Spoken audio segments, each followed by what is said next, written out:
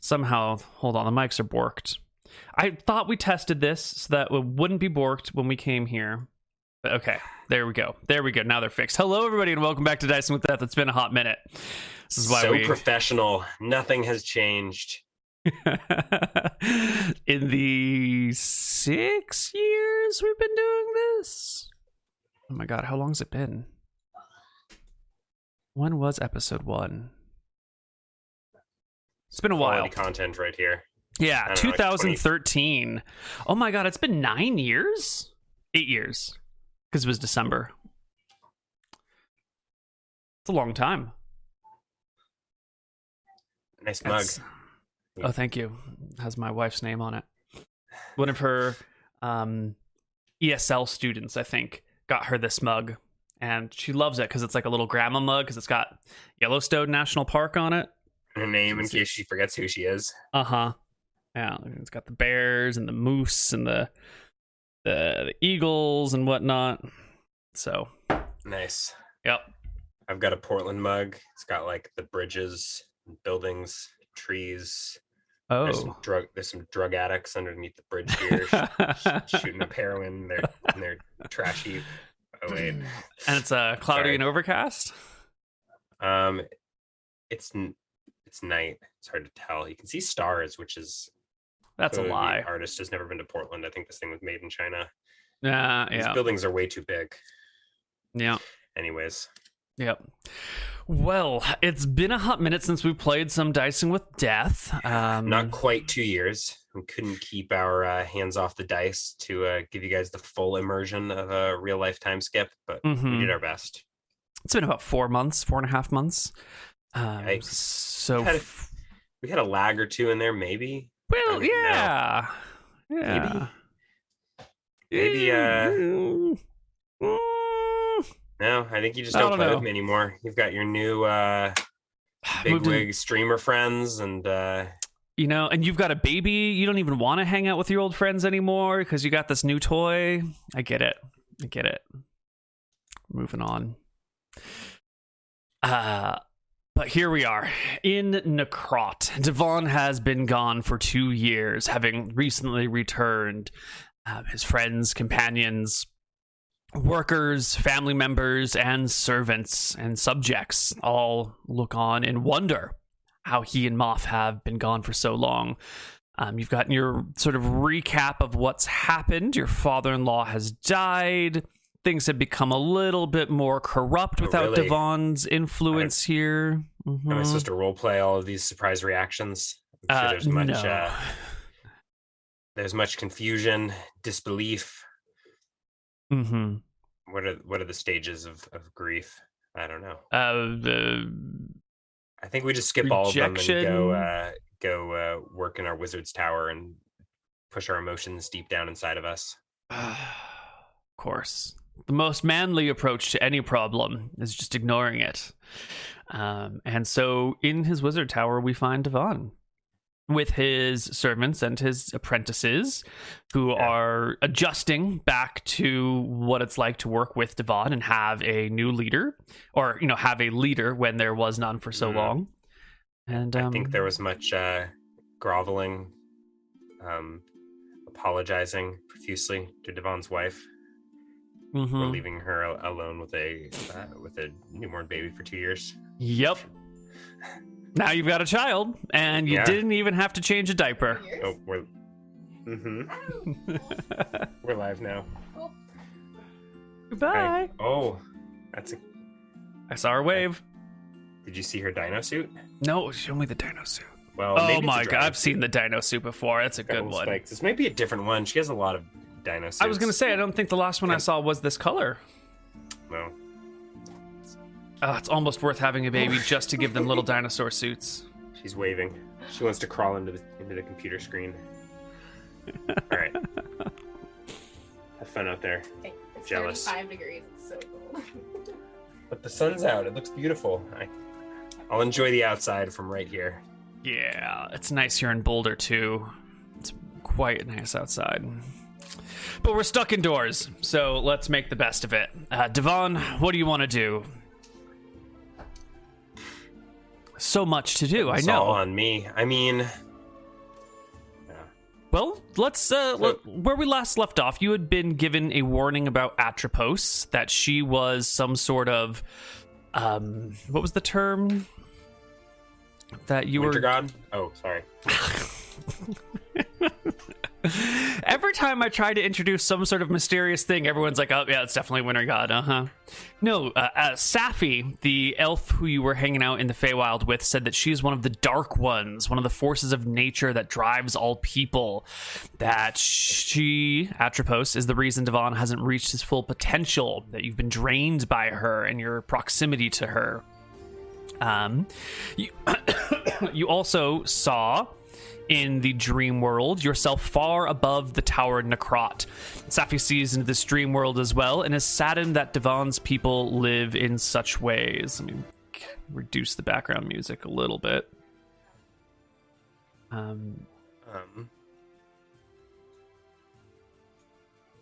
There we go. Perfect. Sounds interesting. I think Divan's main interest is still in uncovering the secrets of the Philosopher's Stone. Yes. In the dream world, when you were the elements. When you were wondering about the Philosopher's Stone, you saw your tower grow in size and turn wooden in nature, eventually turning into a giant staff-like shape. I don't know if that dream world of your tower turning into a staff is directing you where you need to go, or if it's just reflecting what you desire. But that did come up in the Feywild and the Plane of Dreams. Yes. I think it comes up in Divan's pleading with his wife. He probably tells her of where he was questing. Mm-hmm. I'm sure she scolds him for chasing such, I don't know, futile goals. Mm-hmm. Unreasonable, unrealistic. We have problems here on Earth, but all of our problems could be solved if I get a Philosopher's Stone. Just think of the mysteries we would uncover, the wealth that would pour out of Nekkraut. So many great things that could be achieved. But how do you find this Philosopher's Stone, this chunk of the world staff? Well, that's why I was in the journeying to the Feywild, but that seemed to be quite a detour.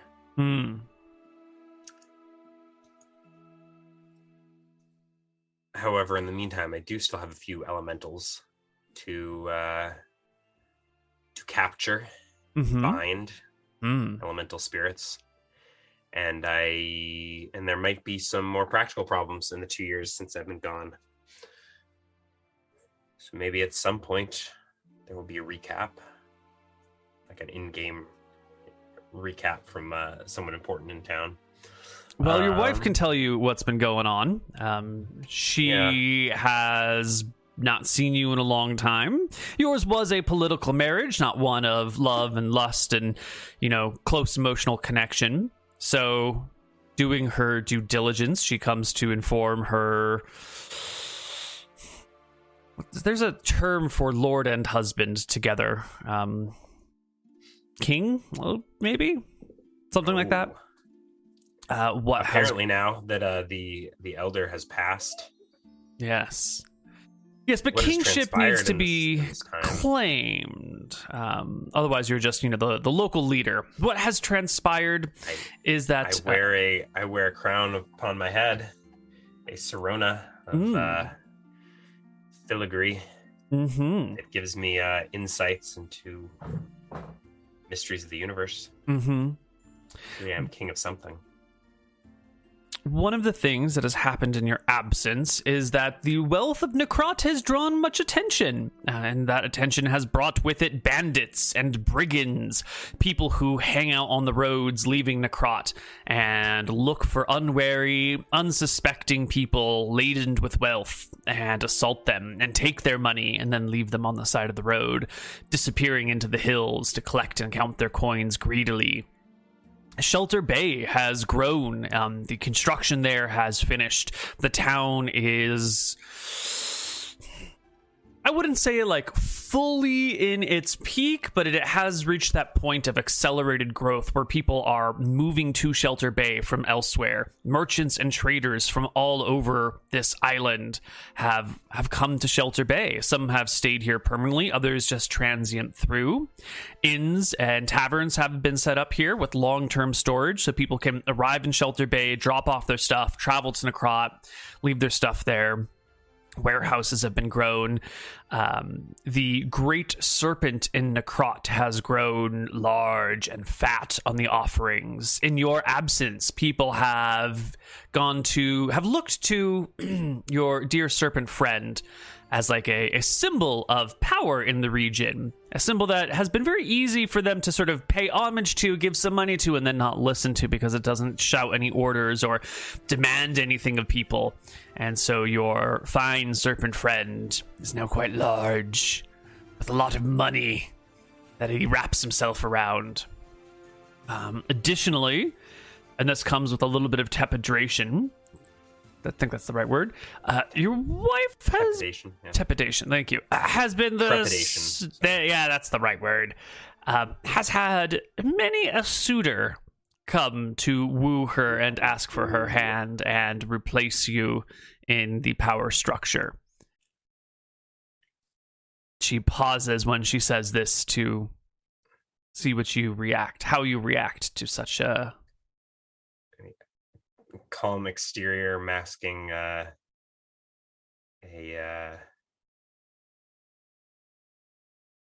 unexpected fury. I don't know that Divan has been a particularly passionate man, but for some reason this enrages him. Even if he has been gone for 2 years. All right, none of the suitors are around, are they? Not here in this house. Yeah, she says. There's like a when, who, where are they? There is a man here in town.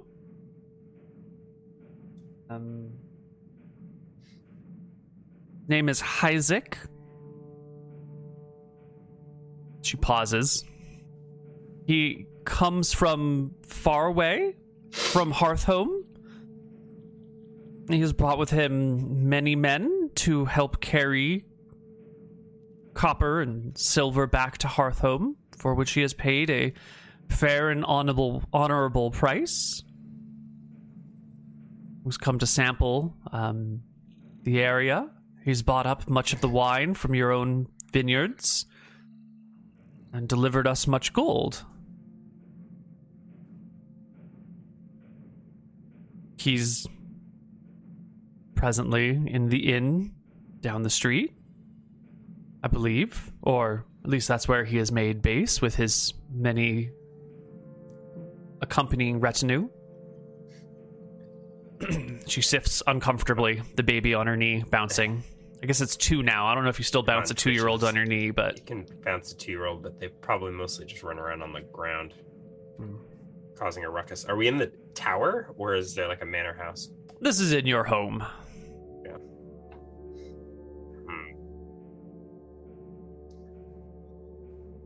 She looks to the... Divan weighs paying this Isaac a visit, and he is treated with you directly?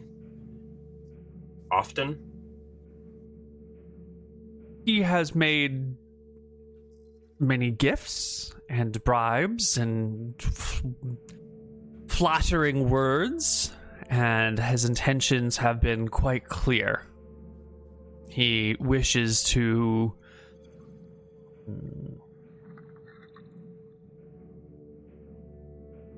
wed with me, adopt our dear child here, she says, bouncing the kid on her knee, and take over a position of importance managing imports and exports out of Nekkraut. He has resources and connections in the west to move materials and facilitate trade. Devon twitches and is like flexing and clenching his fist. I assume you told him this is out of the question, as you are already wed, and the boy already has a father. My husband was dead. Was he? Seemingly gone for 2 years without a word. I mean, only a year and a half at the time that he approached.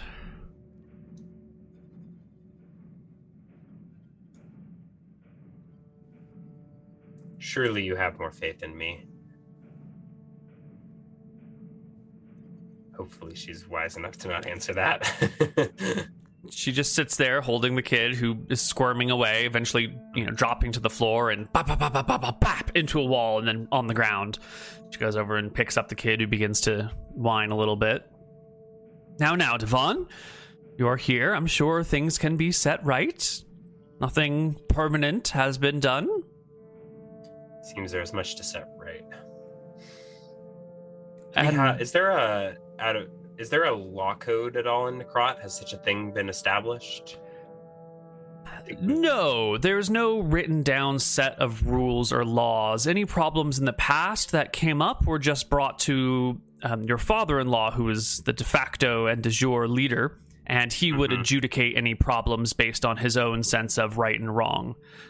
In his absence, though, that has fallen to his wife, and there have been enough issues that have come up that she has delegated some of these tasks, some of these oversights of the town, to a group of 3 people that she has called judges, who will just use their own intuition and opinion in the matter to, declare what is right and wrong. Over time, I'm sure this will change, and there will be a legal code of Nekkraut etched in stone and stored in the library in the tower.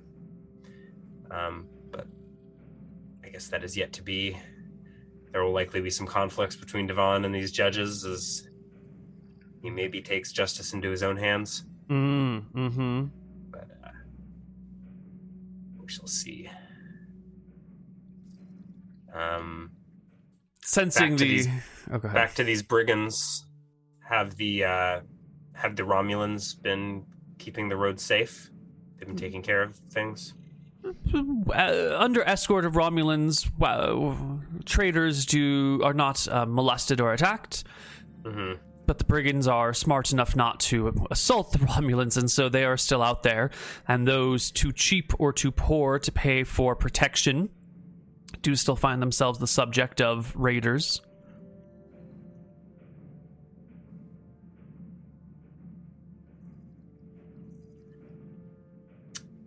But that is the cost of business, the cost of success, I suppose, as other people nipping at your heels, trying to take what is yours.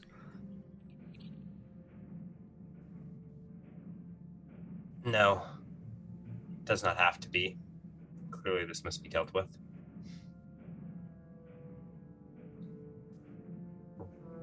Rising tide raises all ships. And our rising hills ought to fill all of our coffers with precious gems and metals. There's no reason there should be brigands in the hills resorting to thievery. Well, they are scattered about in small numbers all over the place. Their faces unknown. How one would root out all the brigands in the land is beyond my simple homemaker's thoughts, she says, with a little bit of acid in her voice. She would have some opinions and send Divan on a more straightforward quest. No, she seems tense and concerned, a little frustrated, and a little what's the word? Bitter?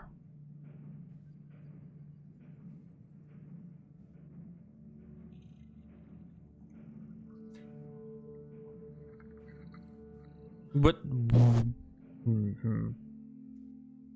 of all the problems that plague our lands, though, I think the brigands are the least of our worries. I am more concerned about some of these judges. My mother, your mother-in-law, has appointed them, and upon appointment they were wise and judicious, but they have grown quite wealthy. since their appointment a year and change ago. Originally ordinary folks. How have they grown wealthy? She shrugs. Have they been granted a salary? They have been granted a salary. Not enough to explain their large homes and great assets. How they acquire their wealth, I do not know, but they seem to have made quite a bit of money. I wonder if there is bribery, or if there are gifts, or what is the situation.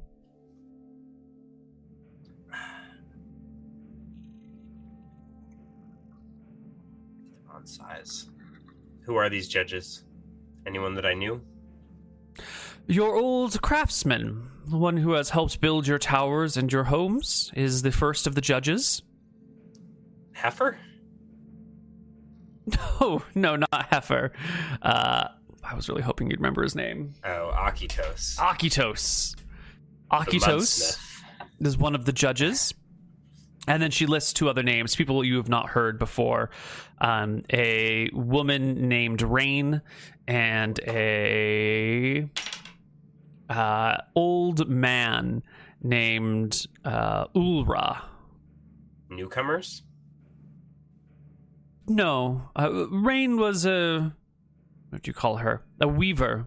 Has been in this town for since birth. Lies. I don't say that to her, but how would a shepherd not know a weaver in Nekkraut? Your plot holes are exposed, DM. That's true. A shepherd. I forgot that you were a shepherd, a lowly shepherd. Okay, so yeah, I guess you do know Rain, but okay. You don't know her personally. You've just heard of her. When you left, she was just one of these lower-ranking weaver people of no note and importance. You'd worked with her parents, who were like running the home business. Sorry, but now she's been appointed to judge. Yes, I know Rain. And Ulra, who you are sort of aware of. He's like an old man that was someone's parent somewhere in town, but he was too old to do any work anymore, so he was just living and chilling and hanging out. You have had no cause to really interact with him in the past.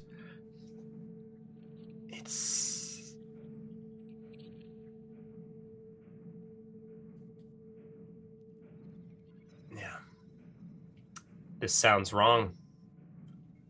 I don't know that I necessarily object to a man of law becoming wealthy as his domain grows in wealth, but for a lawman to be wealthy while brigands and run rampant and unprosecuted.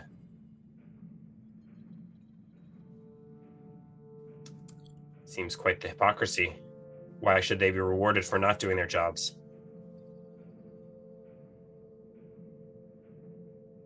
Perhaps you should speak to them. Oh, great leader. You are my wife. You don't need to use honorifics. Just trying to remind my lord husband of his duties. If you are to lead, perhaps some leadership should be shown.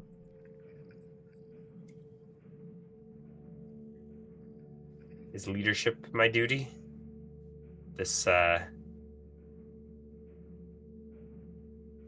Your father was the elder.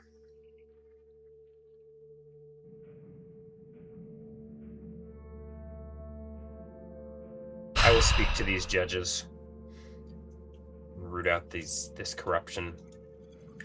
Perhaps it is some of the other news you have shared, but I am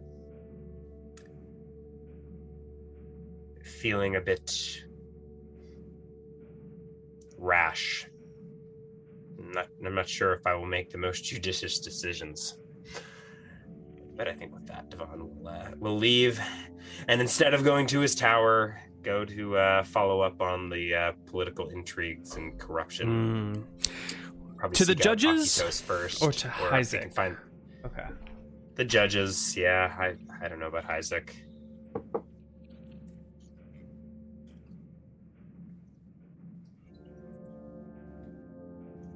Devon is at least aware enough of his passions to know that he's not likely to make rational decisions. Perhaps paths will cross, fates will weave, but he's not about to go make a rash decision. All right. To Akitos, it sounds like. Mm-hmm.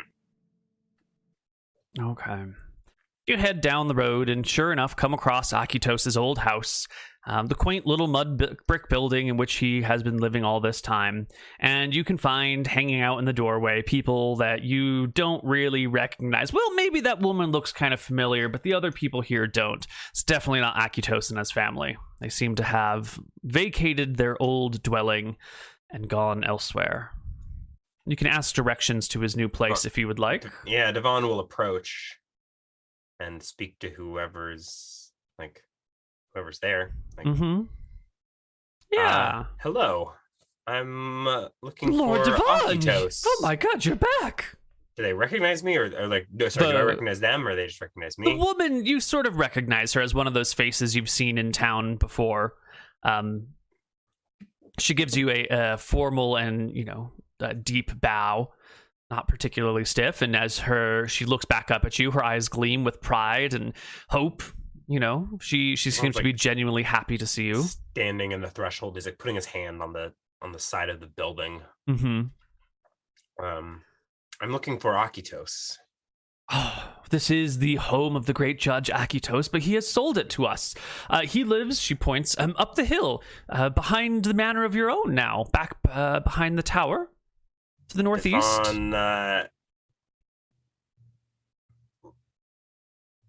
Looks up the hill. What does he see behind his tower? Yeah, there's a couple of houses up there, including a fairly large manor house that she's pointing to. It's still only like a single-story house. It's made out of mud brick, but it sort of sprawls and has these great like awnings that hang over all the walkways, and there's like a collection of tables and chairs. Is it sitting above the tower? It's not above the height of the tower. It is just like back behind it on like a slightly different hill that rises a little bit. The height of the tower still exceeds the height of the house, but the floor of the house is higher up than the height of the floor of the tower. You know what I mean? Yeah. Where does the orchard fit into all this? I'll go investigate in a second. For now, I'm going to wrap up this interaction. I think I I've got my hand on the threshold of the door, and I look and I see like Akitos's sign in one of the bricks above the threshold or something. And I say, sold?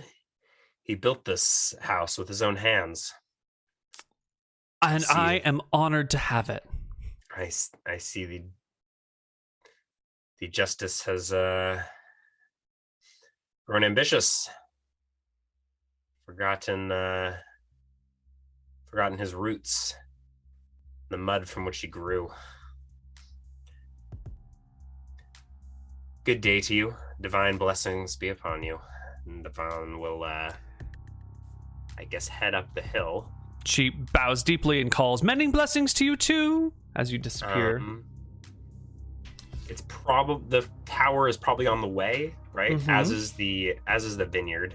I think he'll first go to the tower for at least a little time, catch up with his apprentices, with the library, their perspective on things, and probably glower out the tower windows at Akitos' estate. As you glower at Akitos' estate, you can see a group of 8 people leaving it.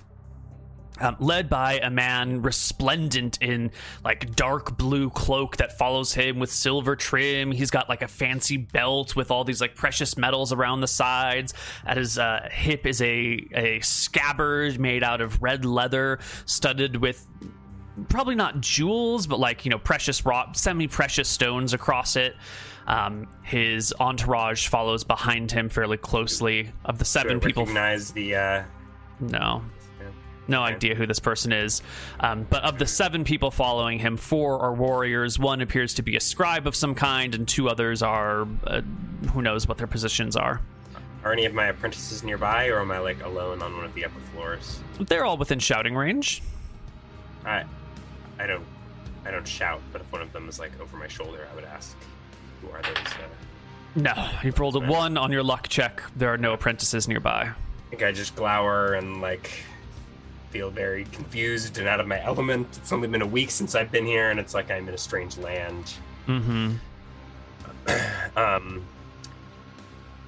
I think in the instant that that woman that bought Akitos' house mentioned that Akitos moved, Divan had a flashing vision of tearing spires, mountains from the earth, and just raising the hills right underneath Akitos' mansion and letting it crumble as it may. But he feels like he should probably have some words first. He'll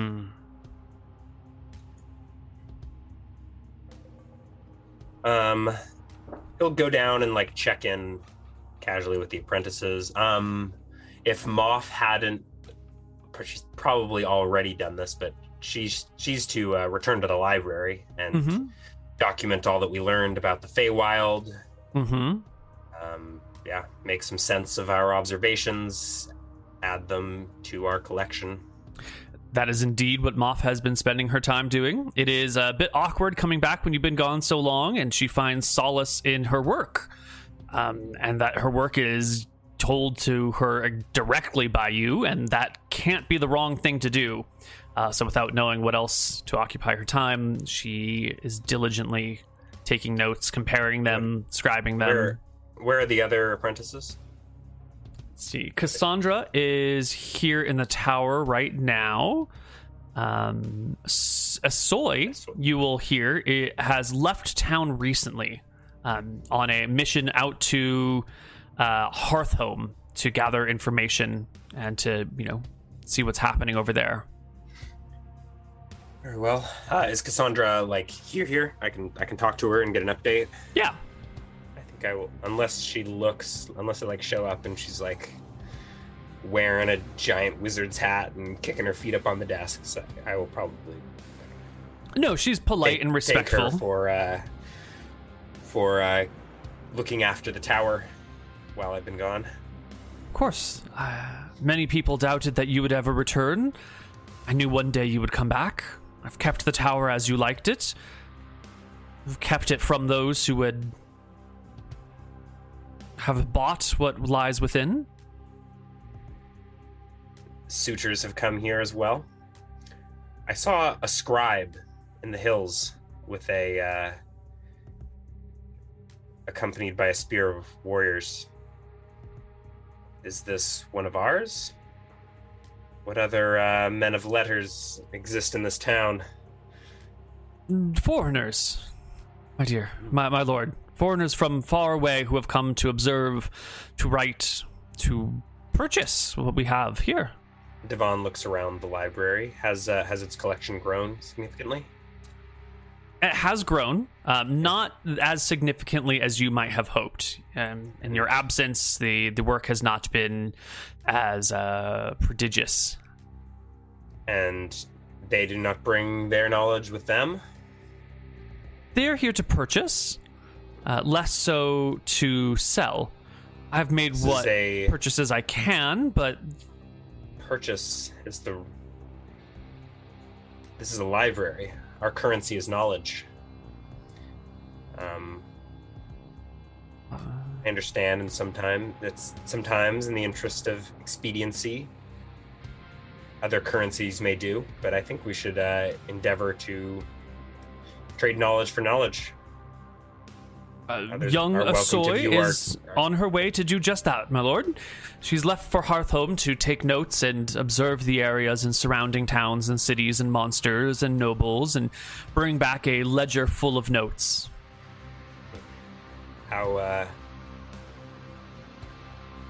Let me show you the things we have done in your absence, she says, trying to win your favor. And how has Asoy's training been in my long absence? Has she mastered the elemental fists? And I understand it's been 2 years. without a proper instructor, and as much as I wish I could be, that is not me, she has resorted to her own intuition to develop her spells and skills. I don't know if she's ever mastered the elemental fists, but she has tapped into some sort of raw source of magic that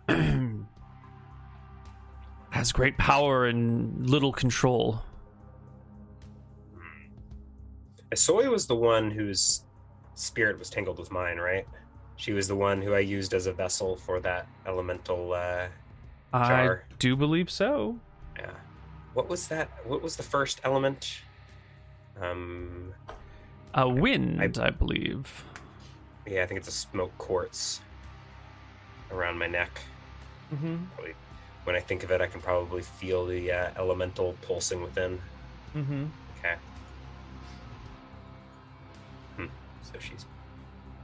Alright, in any case, Cassandra shows you to yeah, the... I follow Cassandra. She's probably irritated that I'm asking about a soy, but yeah, she brings you to notes about the local region, this like bottom section of this peninsula out here.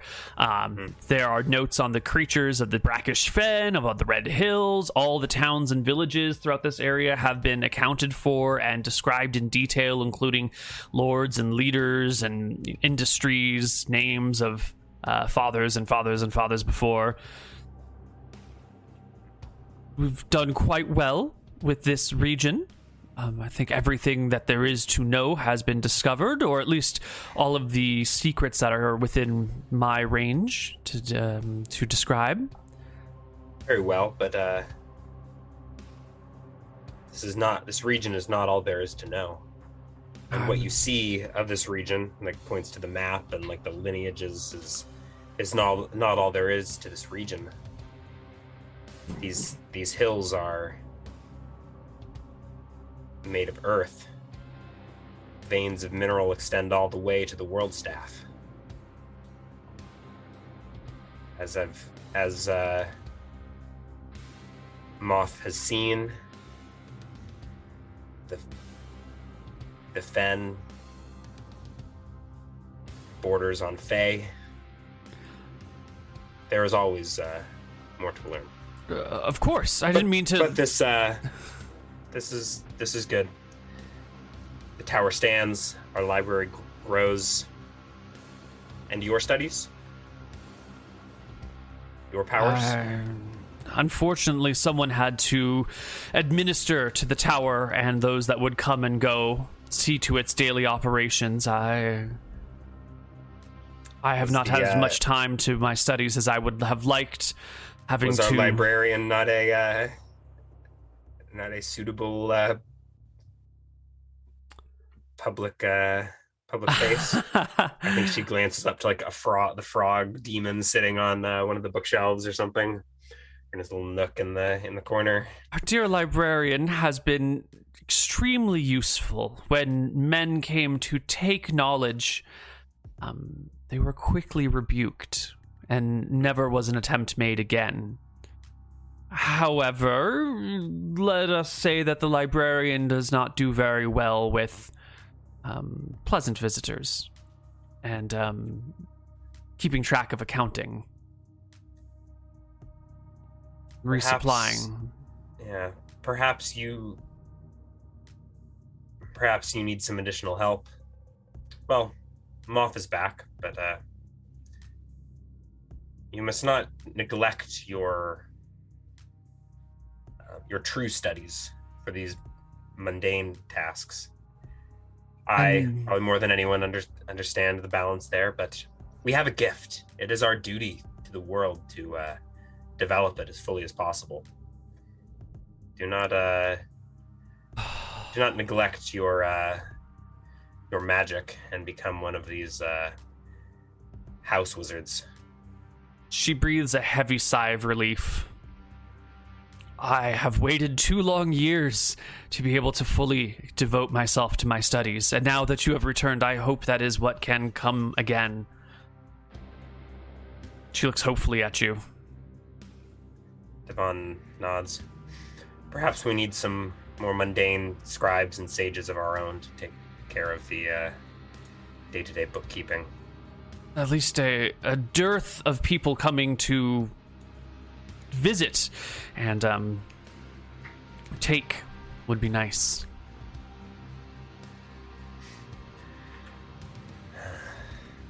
Well, for now, you have Moth. She beams. Moth was always the more bookish type, right? Like, yeah. She was more into the library and stuff. So at the very least, Moth can handle most of the work that Cassandra has been doing. Probably not all of it, since she'll still be working with you, but that does open up Cassandra. I think the only reason study. We brought Moth to the Feywild was because she was the bookish type to keep notes, and she also tended to miss out on a lot of the adventures. Divan will leave the tower and walk up the hills. I think when he left, like, his tower was on the edge of town, and it was just like the vineyards in the hills beyond. But now, stepping out of his tower, walking up the Quanat, or past the Quanat. Do we see, is Platos nearby, or is he, like... Platos is underground nearby. He's visible. Yeah, he's got a large home that runs right next to the river, right, where the Quanat comes out, actually a little bit downriver of where the Quanat comes out. The stream / river flows right past his home, and there's a road that runs right past it too. His domicile has sort of been built up a little bit, but you can see his tail sticking out one end of the house, big and fat, grown long with time. If I recall last we left, his house was building down, not out, right? Like catacombs were evolving underneath the river and underneath the tower. And in your absence, it has also grown a little bit wider. Who knows what its depths may be now, but it is a larger building. It appears that there's even like rooms, like fully sheltered rooms that visitors, people who would come to pay tribute or homage, can rest within the shelter of the home to visit Platos now. Right. And anyways, Divan walks past us for now, taking a moment to admire Platos's growing girth. And past the Quanat up to the vineyard, which is probably, it sounds like it's producing wine and is much more impressive than when we left. Yep. I've forgotten his name, but the old drunk... Vinny has made good on his promises. The vineyards flow over hills and stretch out now beyond what you can see. They go down the hill and up the next one, and they seem to go down the one beyond, but you can't see their end. There is a large group of people walking through them, tending to the vines, plucking weeds, watering here or there as needed, fixing the framework on which the vines grow. Divan cuts through the vineyard, heading towards Akitos' new residence. But if he sees Uncle Vinny, he'll stop and chat. If it's just like workers in the fields, he'll yeah, Uncle Vinny is out here. He's sitting atop a donkey with a big sack of wine in one hand, a wide-brimmed hat over his head, one hand on the saddle to sort of steady himself as he drinks from the other, and then, blusters orders at the people in the field. His back is to you at this moment, but you can make him out enough when he turns in profile. Divan, cutting through the field, initially beelining it for Akitos's. He'll turn and approach Vinny on the donkey, and come and stand next to him. I don't know if Vinny will act surprised. Maybe he's chill, casual, and Lord drunk. Divan, it's so good to see you again. I'd heard you'd come back. I thought you had died. Thought you were eaten by a troll. Takes a sip of wine. Look how your vineyards have done in your absence, my lord. Yeah, the fruits of your labor. Quite literally. See it come to fruition. Yes. Does he hand Divan the wineskin? If you look to the wineskin, he immediately pushes it in your direction. Please sample some of the. Divan has a sip. It is a... Hold on. We haven't rolled any dice yet.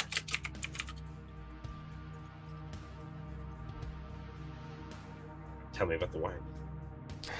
It's a crisp and refreshing white wine. Clears the palate, goes down smoothly. Just enough sweetness to taste nice without being, so sugary as to sour to make you shake your head.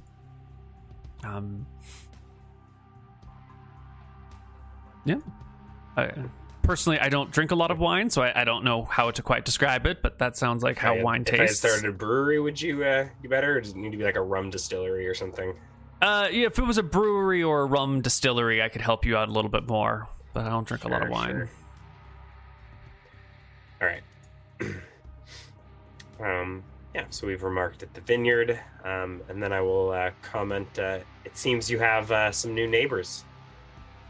Is Akitos's the only estate that I can see from this hill, or are there other estates popping up in the hills? There are some other small buildings. I wouldn't call them estates. Small houses up here in the hills. He bobs his head up and down. Yes, the great and mighty Judge Akitos has moved his residence up here. Too many people crowding around his door in the morning. It was getting in the way of the roads down there, so he moved his residence up here, so when lines form, they don't get in the way of the town. Great many gifts have been made to great Judge Akitos. Great many honors and suitors have come. He's such a great judge. Why do our hills crawl with lawlessness? Brigands and thieves. Judges do not stop brigands, my lord. They simply adjudicate issues and debates within the town. There's no authority in the hills or men at arms to which to deploy.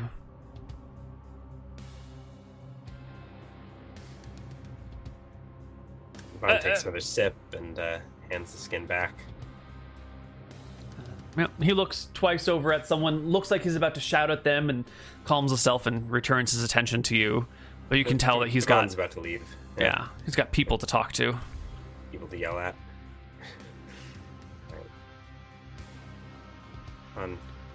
Nods his goodbye and continues walking up the hill through the vineyard to Akitos's new estate. Sure enough, you can see a line of people standing in the shade of one of these overhangs outside Akitos's front door. A man-at-arms in golden or glistening bronze armor with a breastplate and a shield and a spear and a helmet with like stiff horsehair bristles running up and down it stands at the doorway, keeping the line in order.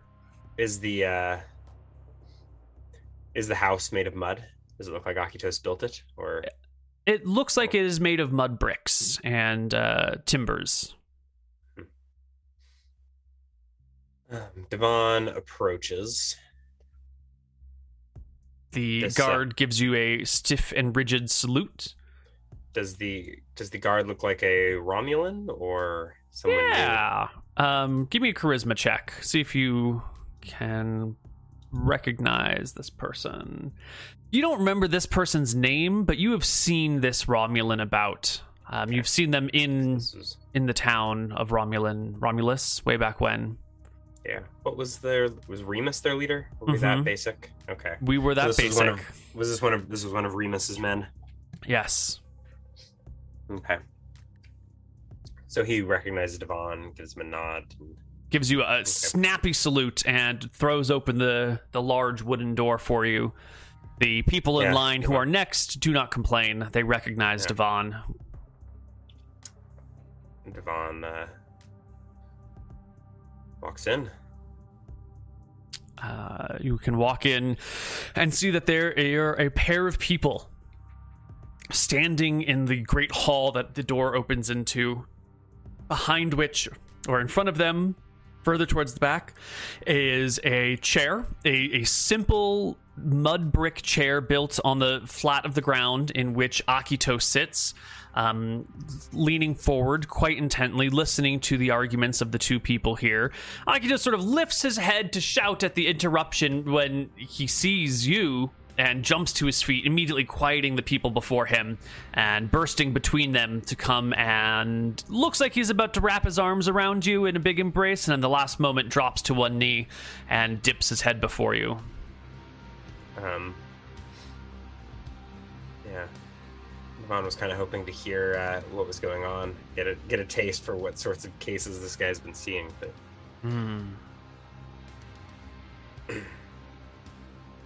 Rise, Akitos, right? It's fine.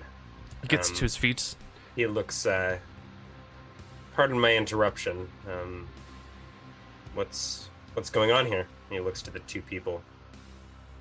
A dispute over a property line, my lord.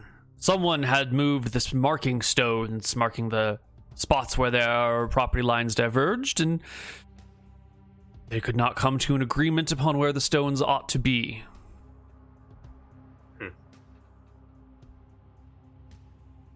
You look to the two people. One of them, you don't know their name, but you recognize them as one of the people that lived in the next one of the nearby villages, not Nekkraut proper, but something nearby. The other person you don't recognize at all.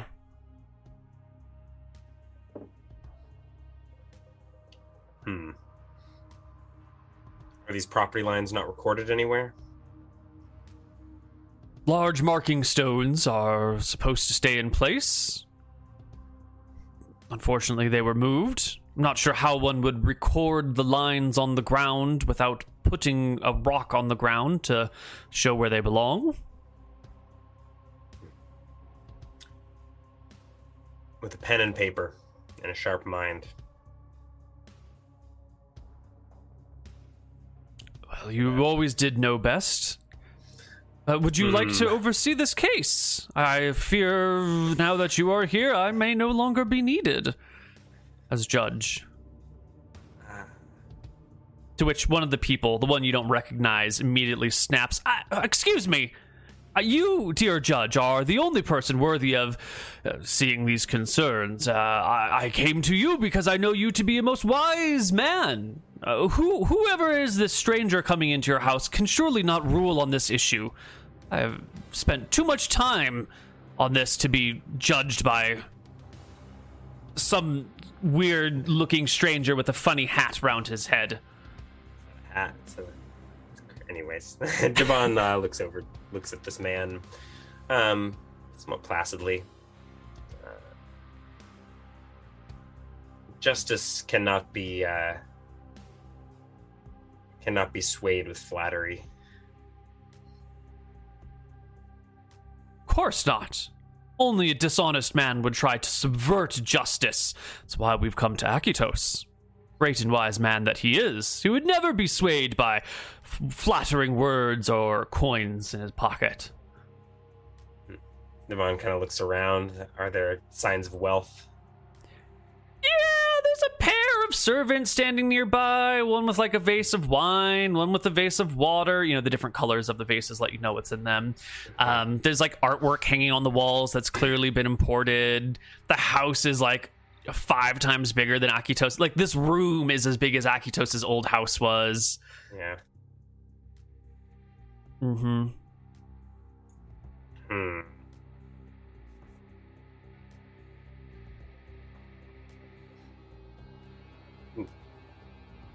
originally granted this land? Divan looks to Akitos.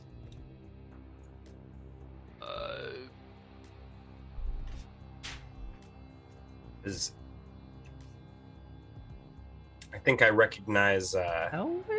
Is her name Helen? Is that your wife? Oh, Helen is my wife. What's your wife's mother's name? Oh man, it's been so long. I don't know. Doesn't matter. But yeah, she's the one. To whom? I think I recognize you, Divan says to the neighboring villager.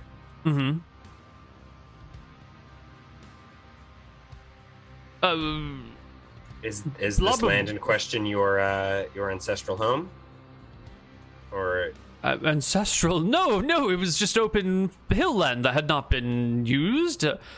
there were problems with lines forming in the streets, blocking people and trade and passage. The great master of coin told me to move my house and offered me any open land. I picked this place behind the tower to be out of the way and to remind people that we all sit in the shadow of the Tower of Divan.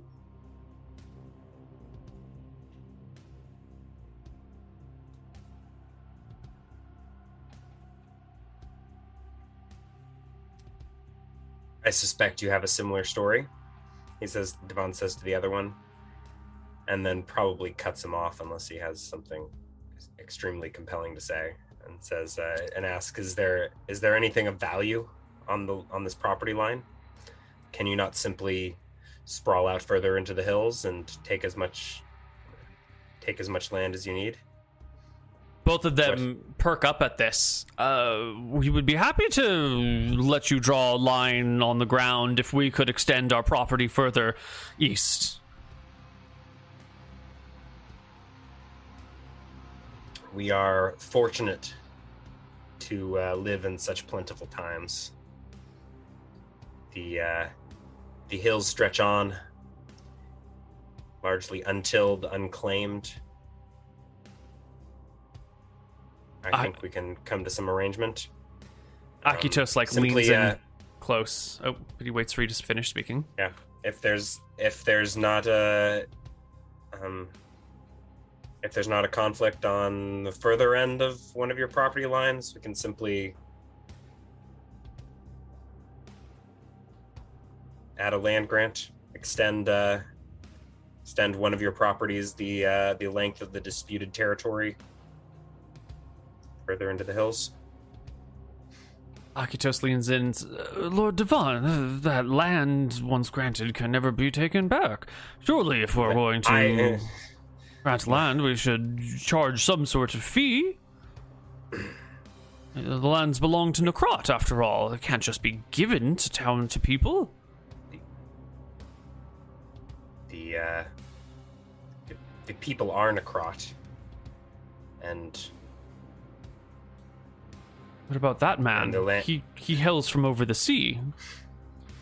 He comes here and lives by our values. He is of Nekkraut as well. And land is plentiful. Oh. These hills grow from the elemental earth itself. If we run out of resources, we will simply dig our hills higher. There is, much agreement over this situation, and people seem quite pleased with this arrangement. Yeah, I guess the door was probably open for this, and people outside are like, "Oh, he's just giving away land? Let me get some too." Yeah. Akitos tells them that they should come back another day, and lines will be drawn and parcels given out. And then makes a quick step to dismiss the other people gathered outside, and tells them to return another time. When he comes back, his head is slightly damp as rain clouds. Divan gestures for the guard to step inside. The guard steps inside. If mostly to Akitos, but he wanted the guard to overhear some of this. If we are to extend Nekkraut into the hills, the safety of our people is of utmost importance. One cannot abide by brigands and lawlessness existing on our roads and in our lands. And I think now it's just Akitos, Divan, and this guard. Mm-hmm. Okay. I have no qualms. In fact, I wish for us all to grow wealthy off the resources of our lands.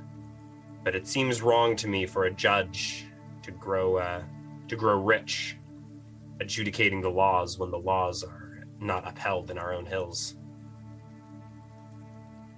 If our people are not all flourishing, if trade is not flourishing, then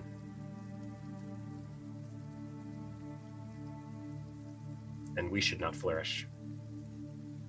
Akito stands there a little bit stunned to be dressed down in front of his own soldier. His soldier? I mean, like, he never spoken. Divan definitely doesn't see this guy as his soldier. Mm-hmm. Although he's, about to mention that. Have there been any prosecutions of brigands, thieves, highwaymen? Why is this fine soldier guarding your front door when the real criminals are in the hills? And then to the soldier, he says, "Not that you haven't earned some rest and time in the shade, but." Good Lord, Divan! In your absence, we have had to come up with our own ways of running things here. And your mother-in-law has appointed me judge, and as such, I need a certain amount of protection. Things have been difficult while you've been gone, and people do not always agree with my rulings. Some have tried to hurt me, have tried to strike back at me, and he will lift his shirt on the side and show you a scar across his ribs. Attempts on my life have been made. How am I supposed to do justice if I fear the man with the sword? Perhaps you should make better rulings.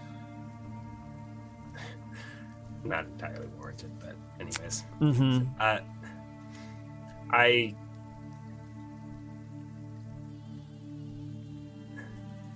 It hardly seems that you should be ruling on land disputes, property lines, when there are criminals in our midst. I want these highway robberies investigated, prosecuted, and until our roads are safe and trade pours in, it is not right for us with power to grow wealthy while people suffer. I agree. I am very pleased to have your return.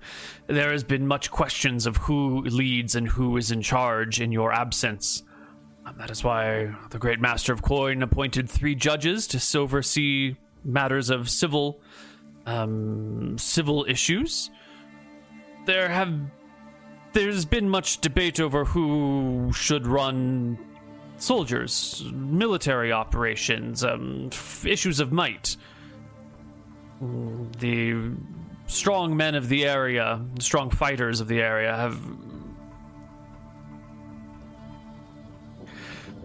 have found their own ways of making their money.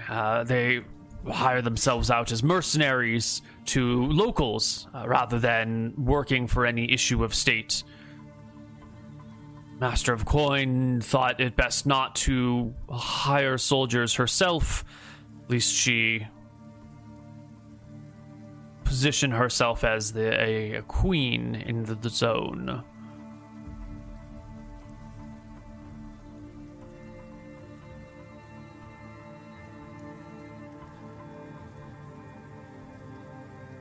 If we do not do right by these men of steel, they'll make their own way, resort to brigandry.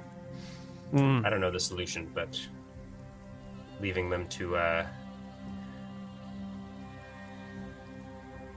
turn into sell spears hardly seems like a prudent choice. Well, Divan steps outside, or steps towards the exit. Seems you're ill-equipped to track and draw these property lines. I wonder if this is better suited for the Mistress of Coin, perhaps with the aid of a scribe. Who's that scribe that I saw leaving this morning? Ponders for a moment. Oh, the scribe. I did not catch the scribe's name, but she was a servant of Isaac. Divan twitches at hearing this name. One of the great power brokers in the area from Hearthhome has been a source of great trade and wealth coming to and from Nekkraut in your absence. I do believe Akitos, looking to quell your anger and move it somewhere else, points over the horizon. I do believe on the other side of town that is Heisek's new estate being constructed. You can see workers, working on the second floor of the house, hauling up mud bricks and fresh timbers. Nekkraut is the source of wealth, and there is but one power. And I think with that cryptic wisdom, Divan will start walking down the hill. Mm-hmm. While you've been I don't know we need to roleplay this, but he will visit his mother-in-law, the mistress of coin, and try to arrange for someone else to draw property lines. Maybe even Moth, but I think eventually we need some non-wizard bookkeepers, scribes, whatever. But you need are people with education and training, people who can read and write and use a compass and draw proper lines and find a way to calculate them so that the lines can be recreated from notes. You need an engineer. This will be challenging with Divan tearing mountains from the very ground itself and rearranging the property lines willy-nilly. Mm-hmm. These will be problems for subordinate NPCs to solve. Yeah. But I think it may initially get hoisted onto Moth's plate, unless she bogs too much. At least the record keeping. So I think unless this is something we need to role play, if we do need to talk with my mother-in-law, I think I'll say that walked in on Akitos handling a property line dispute pretty poorly. They're marking out property lines with rocks that can be picked up and moved on a whim. So from now on, she should be responsible, and my library can take responsibility for maintaining and keeping these property records. Mm-hmm. I think as you travel about, you'll find all manner of problems that just there was a lack of central authority to decree a certain approach, and so haphazard temporary solutions were implemented that became sort of permanent solutions. Much of this, you with your, what is your int, 17 or something? I think 16. Yeah, you with your 16 int can see the solutions. And as more and more problems become visible, you realize you could handle all of these things yourself, but it would just take a lot of time to manage all the problems. You will need to delegate these tasks, and you will need brilliant people to do them well. You do have 3 apprentices. Most of these could be done by that, but that would leave them little time to their studies. I think we need an educated middle class scribes or something. So. Well, if only we knew a person of means and wealth and education who has access to a middle class. I'm not sure what you're referencing. Well, after visiting your mother-in-law, whose name we should probably come up with since I can't find it in any notes anywhere. It's got to exist somewhere, right? I actually think it's your grandmother-in-law, technically. No. What? No. Wasn't this is the late elder's wife? Yeah, and you married his granddaughter. Oh, I did? I think so. Oh. Because he was an elder and she was your age in her 20s or something. Okay. I don't know. It's a minor point.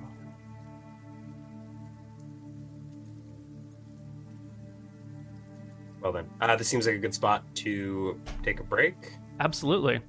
We'll be back on the other side as Divan sorts out what's happening in his lands and maybe pays a visit to some of these strangers. See you on the other side of our break.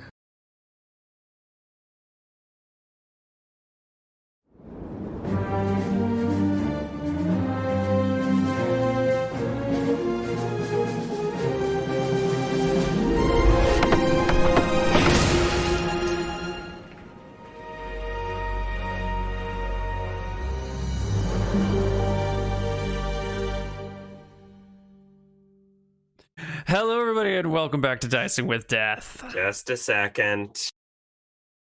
We're here with just me now.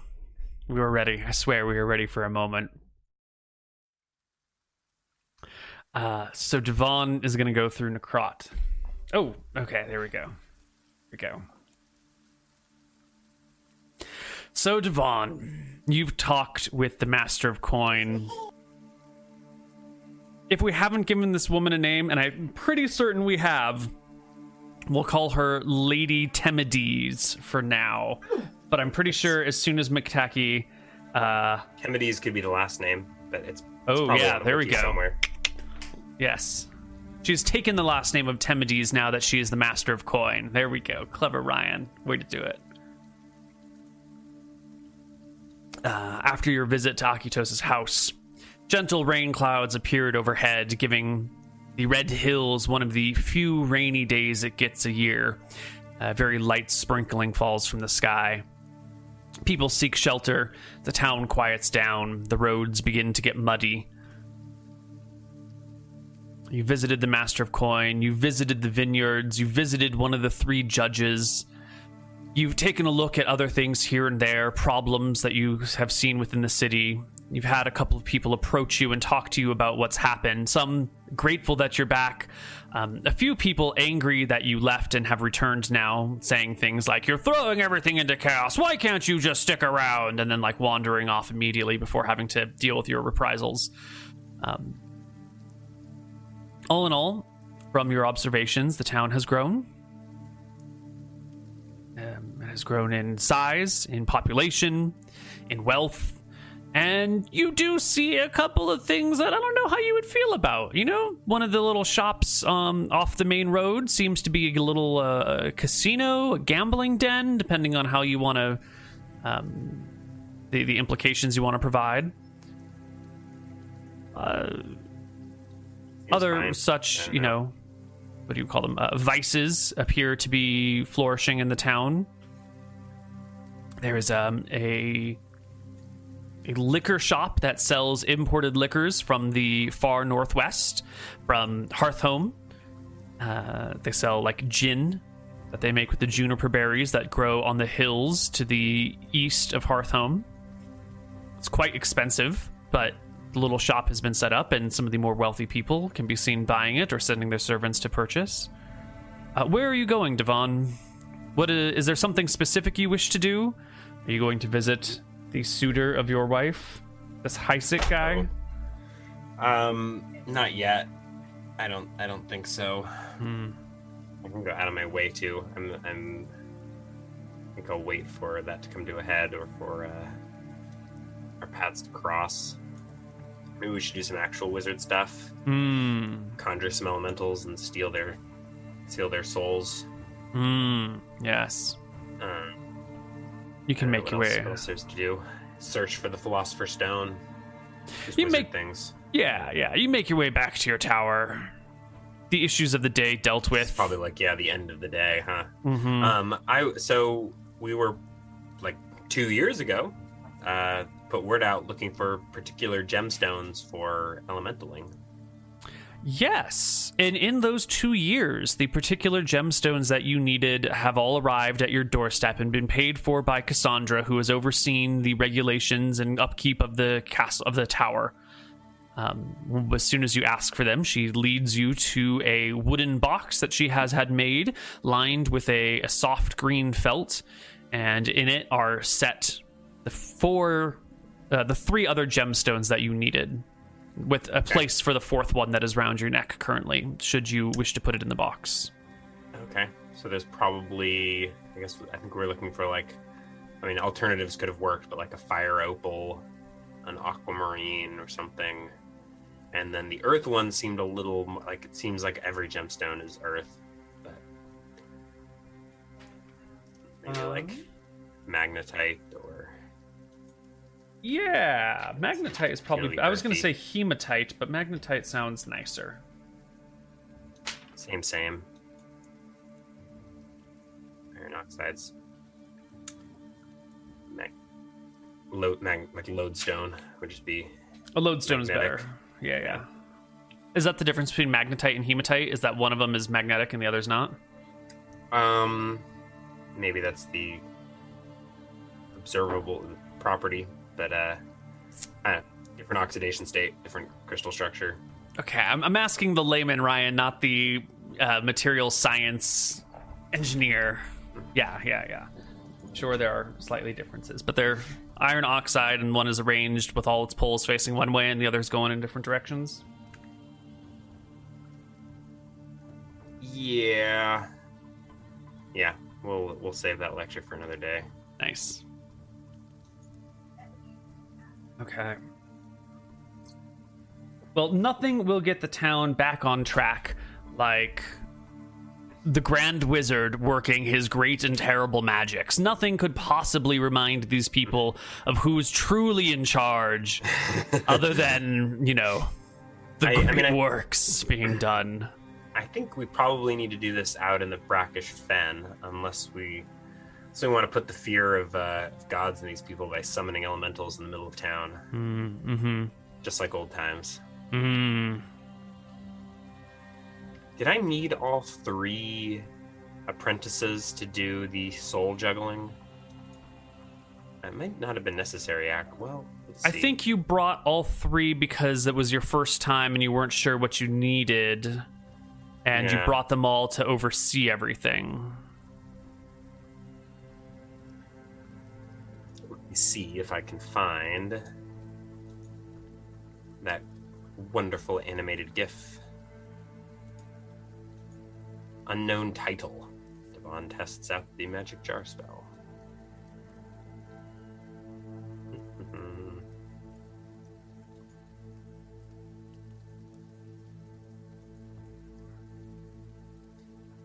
Does this have the GIF or just the explanation? There's no GIF linked in the wiki, I don't think. Yeah. Shifts himself into the... I guess I just needed 1, right? It's like Divan into a soy into the magic jar.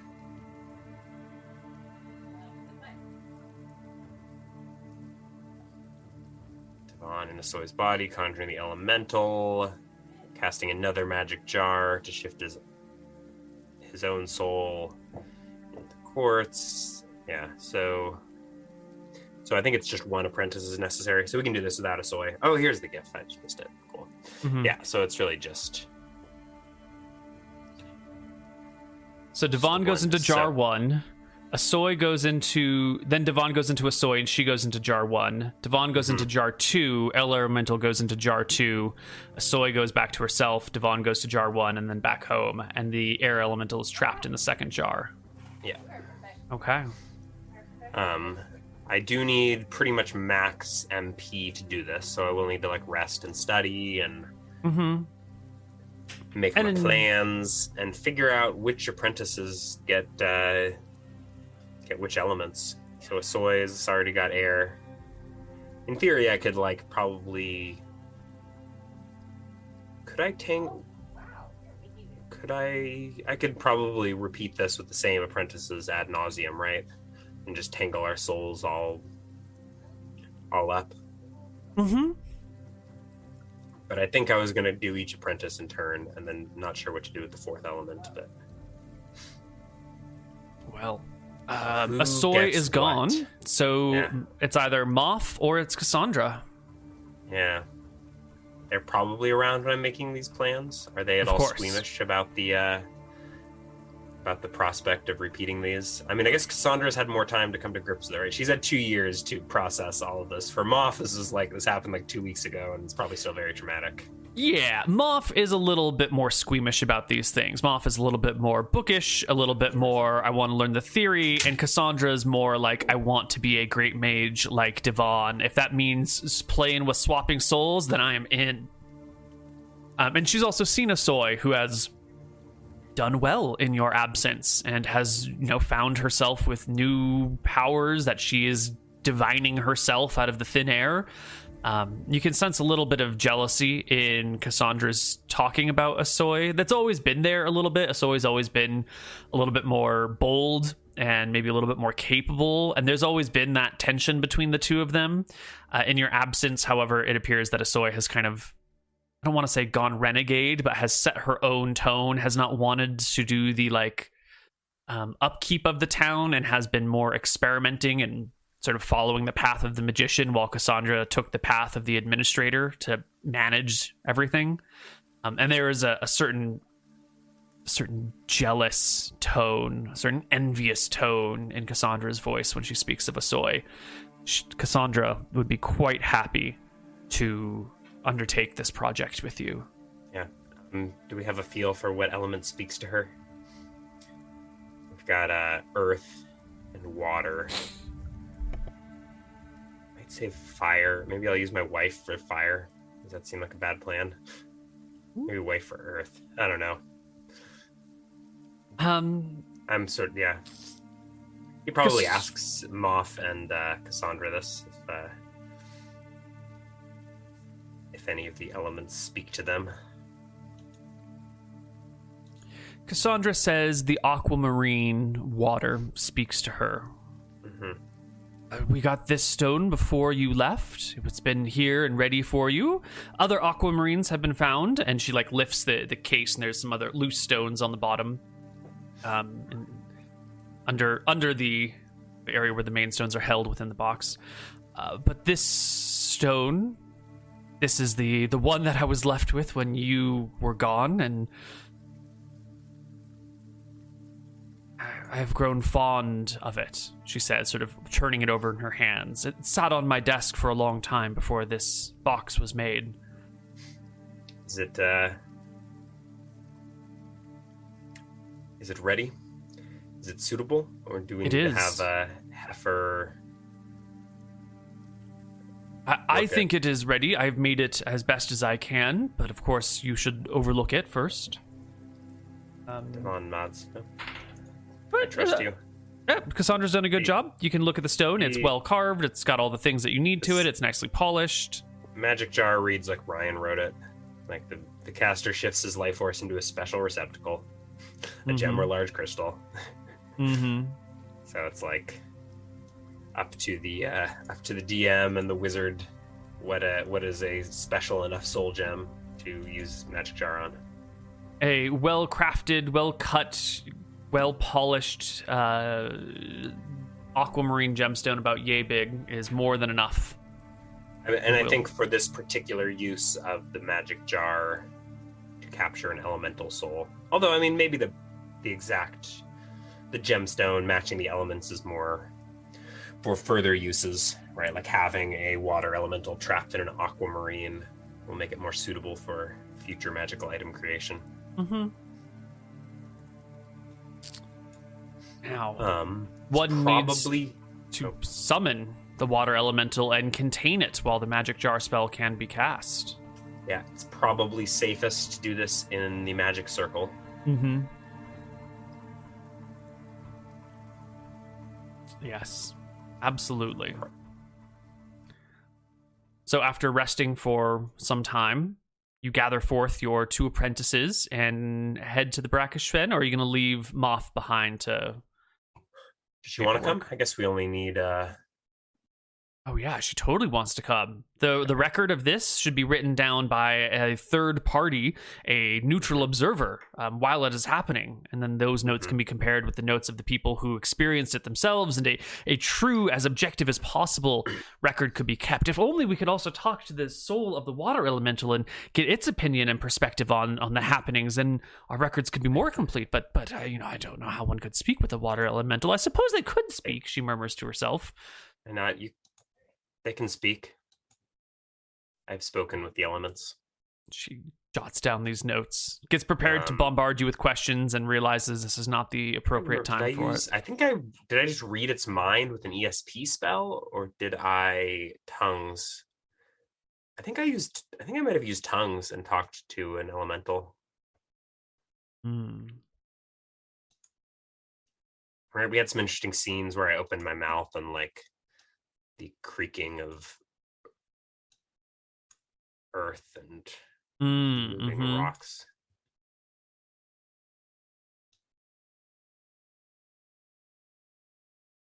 Yeah. Well. Alrighty. Well, let's head out. Take a tour of Nekkraut. Check out our new roads. Do we have like proper? They're not paved.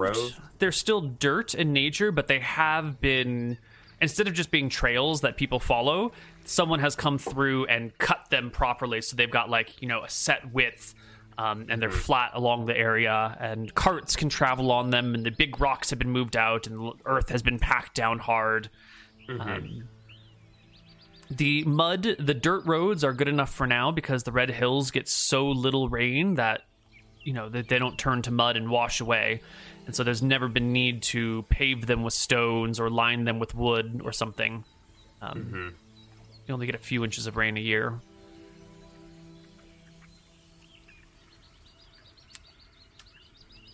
Cool. Well, a few days later, we head out from Nekkraut. Just 3 wizards. Probably got packs or whatever with some food and some minor supplies, but otherwise just us. Probably spending a night in Grekos on our way. Certainly. Has Grekos changed much? Grekos has grown. Its population has swelled. It is maybe 30% larger than last you've seen.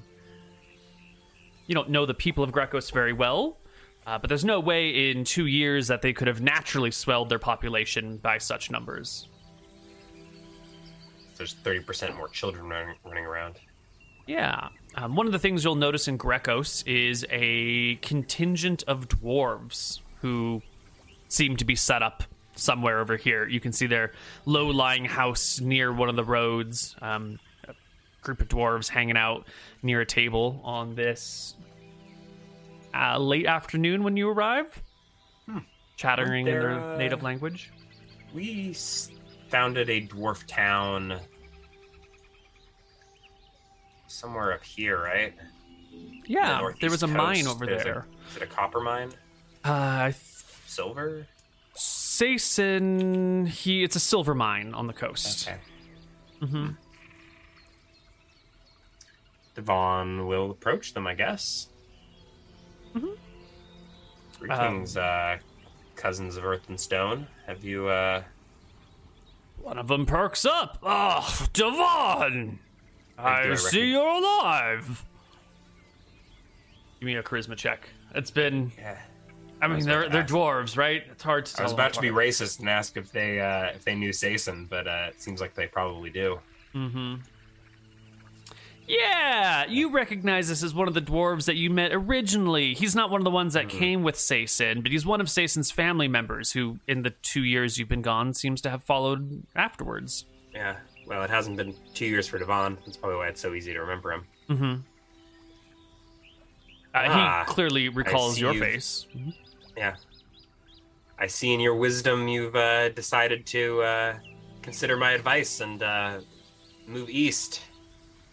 Of course. Find the We find the earth of the Red Hills suitable for your crafts. He gives a half-hearted shrug. I suppose is as good as a place as any. I guess you've been gone some time, though. Our former home became less appealing after the warlords moved in. He shrugs. This place is safe and good. Plenty of access to good materials. You've taken up residence here in Grekos?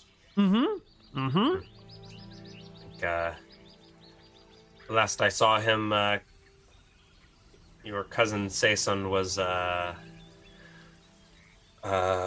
prospecting a silver mine in the northeast.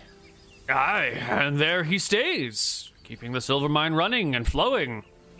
Great many coin come out of that place with your face stamped on them. Was Divan's face on the silver? What was that? I thought the copper had Divan and Helen. Yeah. The silver had the mother-in-law. Okay, but it wasn't Divan on one side and the mother-in-law on the other. It was Divan on one side and Helen on the other. Yeah, that was the copper. And so the silver was going to be... Okay. The silver, I think, was the... Was it the tower and... I think so. The Master of Coin? Okay. I think it was the tower and the Mistress of Coin. And then we don't have a gold mine yet, but we'll come up with something. Well, then he doesn't say your face on them. With a lady... Just wrote her name down. Lady Temides' face on them. We see a lot of silver coming through Grekos, and more than a few copper as well. Alright, that's fine. Do they have any interesting tales or rumors to relate? Warlords? Just that cryptic word about warlords north of the Brackish Fen. Got my own lands to tend. Alright, so we spend the night in Grekos and then continue west. Hey.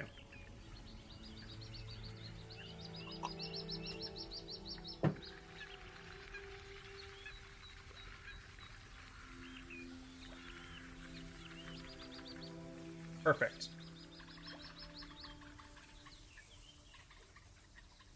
Great. You can make your way into the Brackish Fen all the way to... with the roads and stuff, I think we can travel much faster. Mm-hmm. In fact, we probably could have gotten past Grekos in one day, but... Perhaps. But there are things to see and, stops to be made. People address you in the street. Cassandra, says, oh, hold on, let me quickly do this thing in Grekos. This one, administrative task that needs to be handled. Runs off to do it, and you spend 15, 20 minutes waiting there, eventually resting at one of the local inns where you get... where you get free room and board, as one of the locals says something about, Platos himself never comes out this far, but to you who saved us from our own sacrilege towards him, I could not charge a single copper coin for you to stay here. Please, Lord Divan, stay in my home. Oh, if you insist. And the next day, the three of you, find yourself back at that summoning circle in the fen. What is the path like through the fen?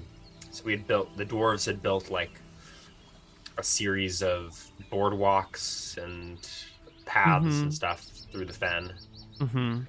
Has that been well maintained? Is it sturdy enough for trade to pass through the fen?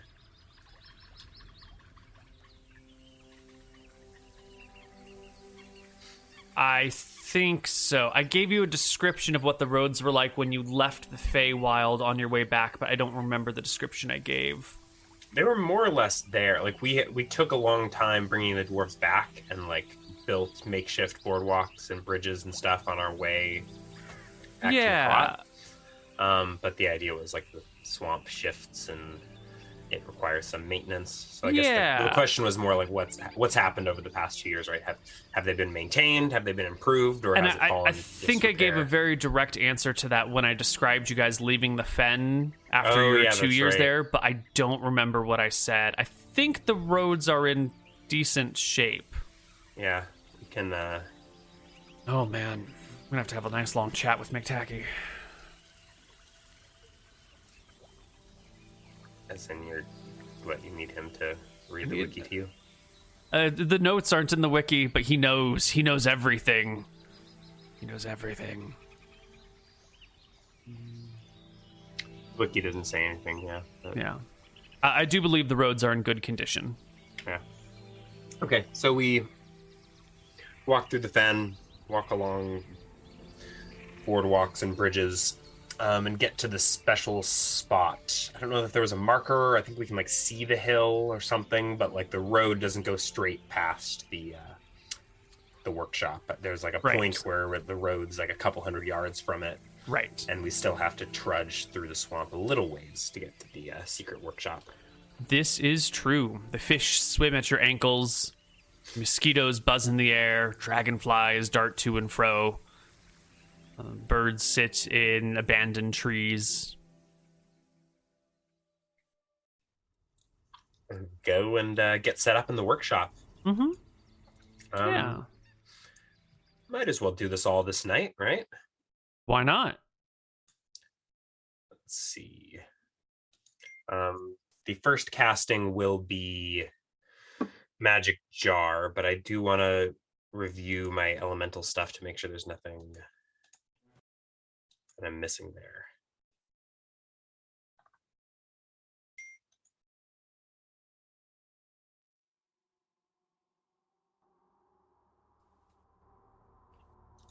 So let's see. Conjure elemental will require just water and sand, I guess.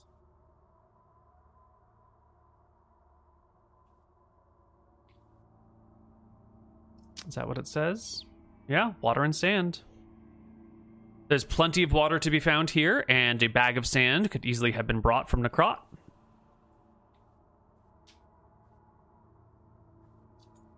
Doesn't say the sand needs to be particularly high quality. I'm sure I could find some somewhere in the swamp as well. Mm-hmm. You could bring sand and silt out from the base of the brackish fen, but yep. A wise wizard always brings his own supplies. Yeah. Divan probably isn't a wise wizard. I'm guessing Moth probably brought a small basin and sand, and I think we'll pour like fresh drinking water. We're not gonna like conjure a swamp elemental or whatever. Although I think those would be some fun monsters to create. We had like the blood elemental that we did battle with that time. But like magma elementals and like storm elementals, mixing of the elements, different effects.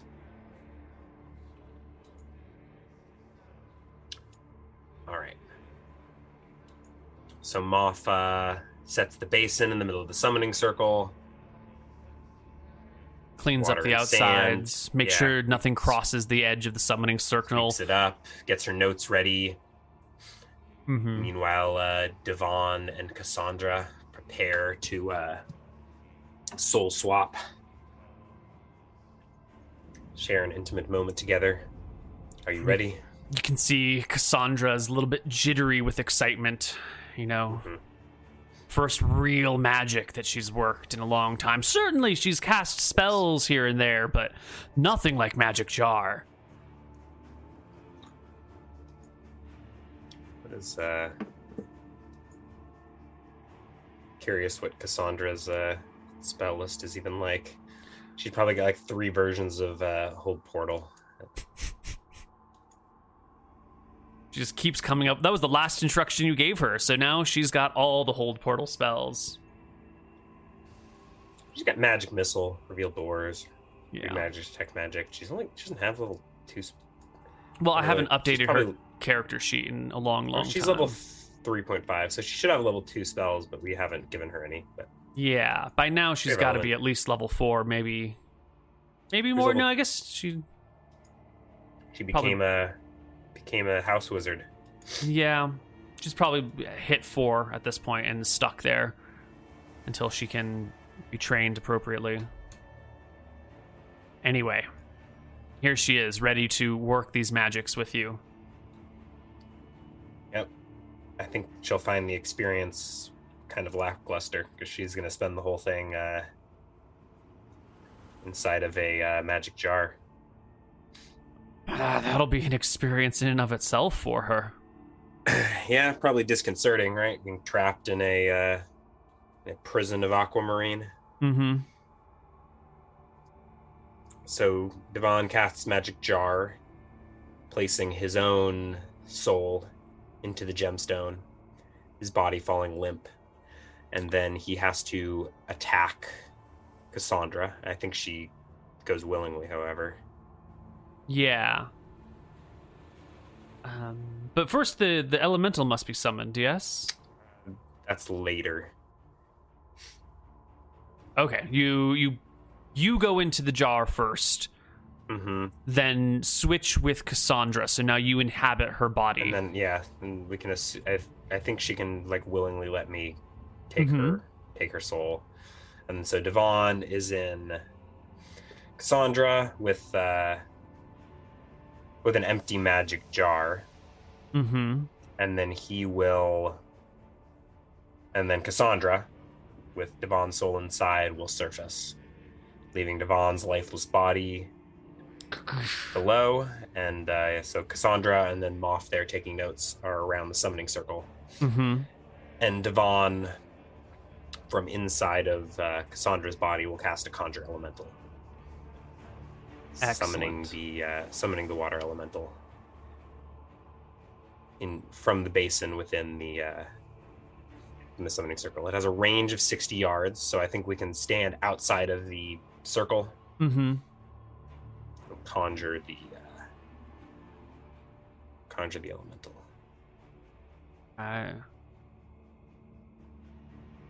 Those are broken. Creatures will be summoned within the circle, preventing them from running free, but also preventing the caster and others from interacting with the creature. While touch and spells may not cross the border, non-magical sounds may. Creature in the circle may attempt to break out. To do so, the creature rolls a d10 and adds their willpower to the number of hit dice and the number of hit dice to it. The spellcaster rolls the same thing. If the creature's roll beats the caster's, the creature breaks free of the circle. If the circle is made with silver instead of lead, you have advantage on your d10 roll. This is most definitely a well-made circle. So you roll 2d10, or you roll, a d10 at advantage. We'll need I mean, first off, this is made by Drexel, so dice. Probably a level 99 wizard or something stupid. Mm-hmm. And second off, that's only if the elemental is trying to attack it. So this is only if I lose control of the elemental before I can swap souls with it. And in fact, I might just, if I've got control of the elemental, I might just be able to say, hey, let me have your soul. What's the word on... Let me have your soul. Conjured elemental must be controlled by the wizard. The spellcaster must concentrate on the elemental doing his commands, or it turns on the wizard and attacks. The elemental will not break off combat to do so, but will avoid creatures while seeking its conjurer. Wounded or grappled, this concentration is broken. What about casting other spells? I think that counts as the caster not concentrating on the elemental doing his commands. For a round, right? So it'll probably turn on me, try to get to the edge of the magic circle, and then I can re-concentrate. Right? It's not like breaking control, but it's like ignoring your elemental for long enough that it starts to do its own thing. So maybe there will be one round of the elemental attacking the magic circle. Yes, there will be one round. But conjure the earth elemental. Forgive our lack of theatrics. There's too much logic involved in figuring out how all this works. But we, under the cover of night, our two witches gather outside the magic circle. Moth furiously scribbling notes. Right. And Cassandra possessed by Divan with a magic jar around her neck. She first casts Conjure Elemental and brings forth the Water Elemental. The magic circle made by Drexel the Lich definitely holds fast against the elemental's attempts to break through. And the following round, outside of the magic circle, Cassandra casts Magic Jar, transferring Divan's soul into the jar. Cassandra's body falling limp to the ground. Limp. Is there another jar? Is that what we have to happen? There are 2 jars, yeah. There are 2 jars, so there's some other random, like, diamond or something with Cassandra's soul on it. I think it's just 2 aquamarines, probably. Okay. Yeah. Temporary vessel. That's probably, I mean, that's not relevant. Like, that's down with Divan's lifeless body. And then from there, Divan is in this second magic jar, attempting to attack the elemental. From within the magic jar, is he able to control the elemental? Like, can he, like, refocus his concentration and be like, hey, elemental, I'm back?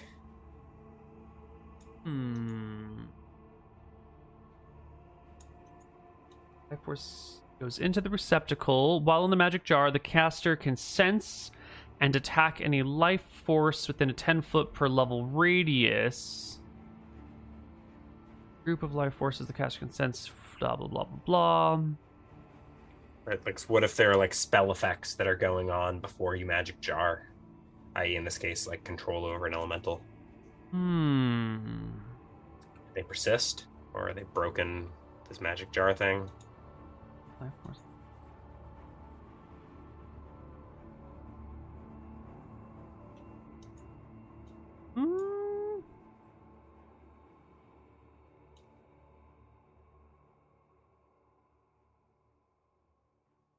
A great question.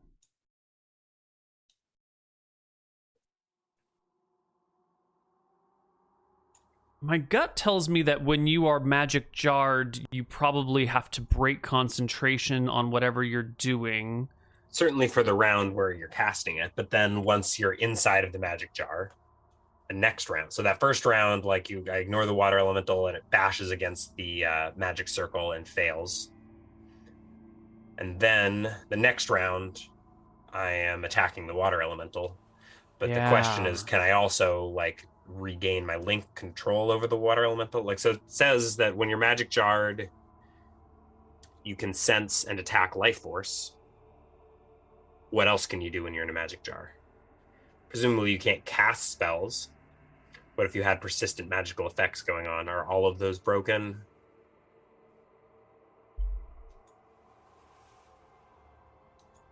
Your soul is still on the same plane. It hasn't shifted anywhere else. Your mind is in the jar, fully functioning and capable of doing its things. It cannot speak or move, so it cannot cast spells. But you can think. You can maybe not observe, but you can sense life forces. Right, so I can feel out where the elemental is. Do I still have the link via the Conjure Elemental to say, hey, stop that, stand still, give me your soul? It doesn't matter either way. We just yeah. I mean, it seems like an important precedent to set, and then it also changes whether or not I need to actually attack. Let me just read Conjure Elemental here. Spellcast must conjure elemental.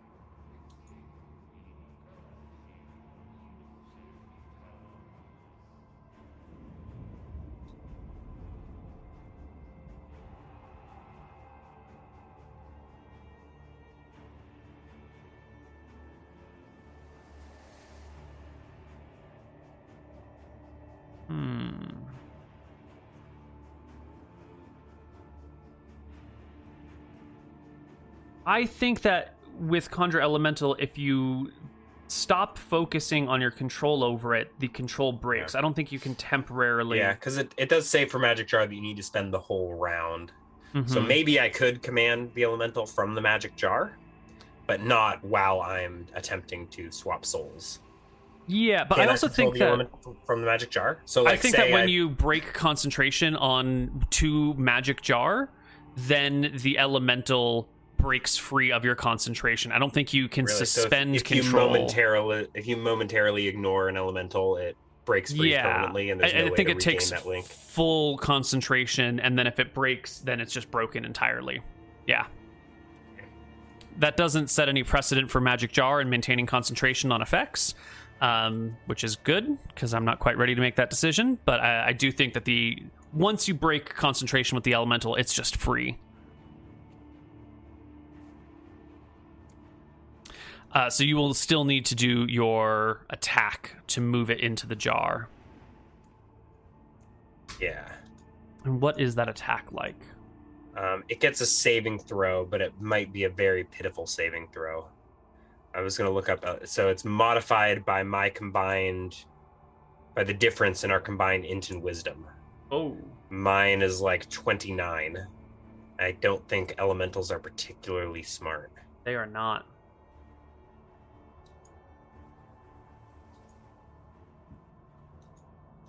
It was modified by subtracting the combined intelligence and wisdom scores target from those of the wizard. Well, then this guy's going to need like a nat 20 or something. So here is... so, right? I want to say it's like low intelligence, like 5 to 7, and I don't know what you'd consider its willpower to be, but maybe comparably shitty. I guess it could have probably, decent. Yeah, probably around average. I don't think elementals are... Well, they might be a little bit... A fire elemental might have low wisdom. A rock elemental might have high wisdom or willpower, sort of just representing low their intelligence. So 7. After yeah. that, let's say average is 6. If you assume it's average will. 16 then. And what's your int from 29?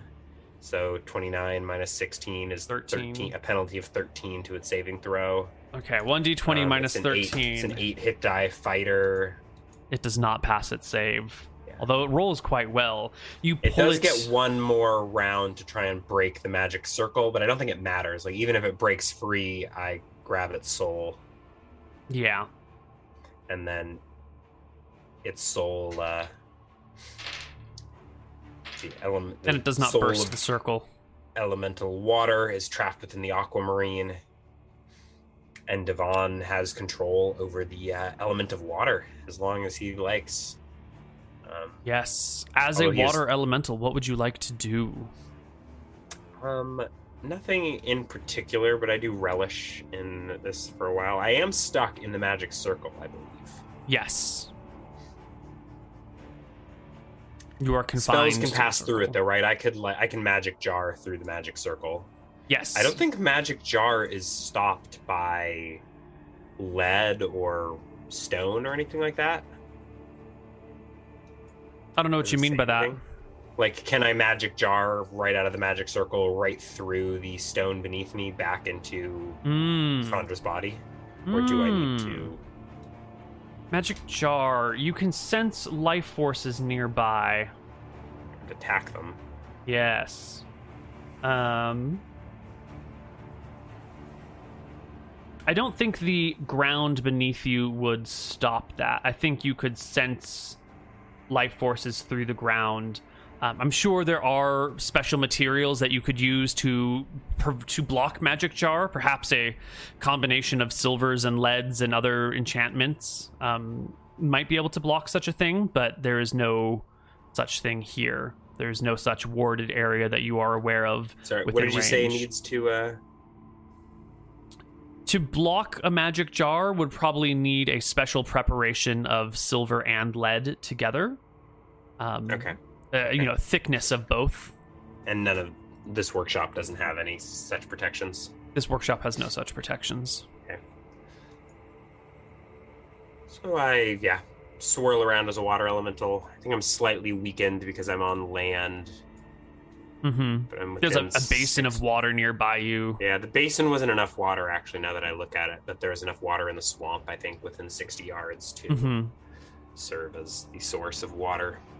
Yeah, we probably shouldn't have skipped over those details, but I imagine the water would have flown from the swamp towards the circle to, like, create a vortex of water, then that splashes up and, like, fills the area, pushing against the circle, kind of creating, like, a pool with invisible walls.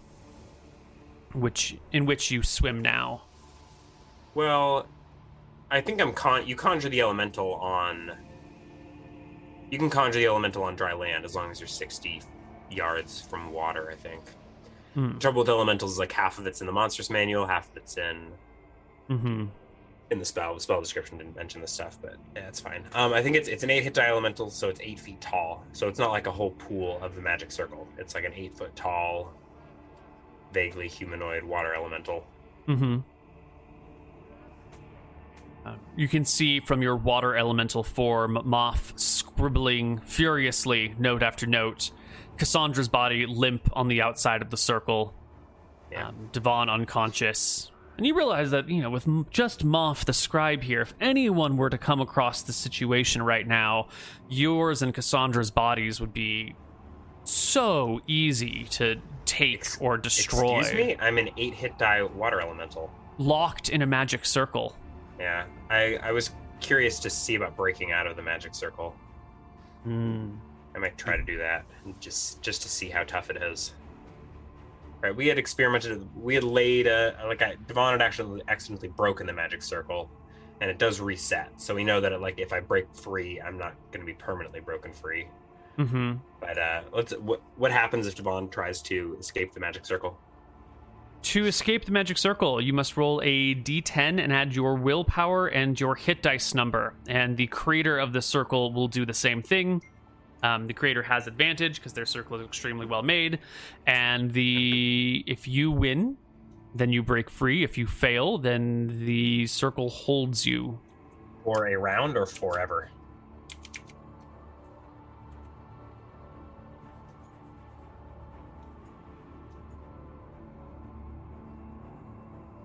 And I get to use my highest level, not my average.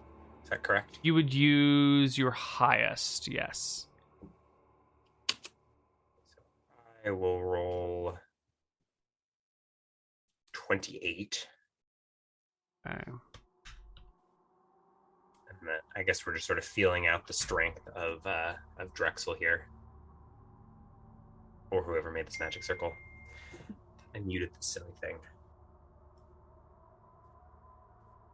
Don't know how to phone.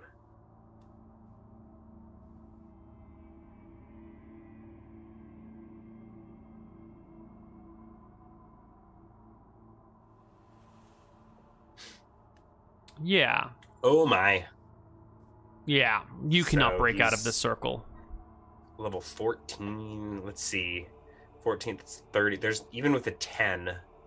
I could conceivably do it if I rolled like a 10 and he rolled a poorly. Can I attempt every round, or is it like a one and done? Not every round. I'm not sure if it should be turns, hours, or days where you can reattempt. But there will be an ability to reattempt. Maybe it's once a turn.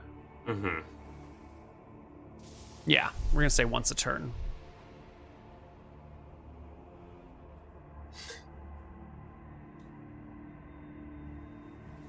So Divan needs to get back to his own body in a particular order.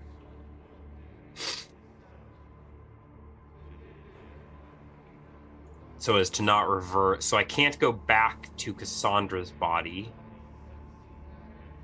because that will free the water elemental. No, but you can push her out of her... I think I will go back to the magic jar that she is inside. Which pushes her back into her body. And then from that magic jar, I go back into my own body, which ends the first magic jar. Yes. But the second magic jar is still going. Yes, and in the second magic jar is the spirit of a water elemental, while the body of the water elemental, which is just water, floods the magic circle. How do we get our swimming pool? Yes, but you can't go in because the magic circle blocks physical passage. Both ways. Yes. I thought last time Divan tried to cross it and broke it or something stupid. Oh, I think that sounds right. No need for it to be canon. I don't know. No, I think that's right. It's just been like 4 months since we've done this, so I'm forgetting my rulings. So initially, Cassandra regains her consciousness in her body. She's like when she was last conscious, she was in the basement of the workshop, and then she was in an aquamarine, and now she comes to back in her own body on this slab of stone underneath the stars.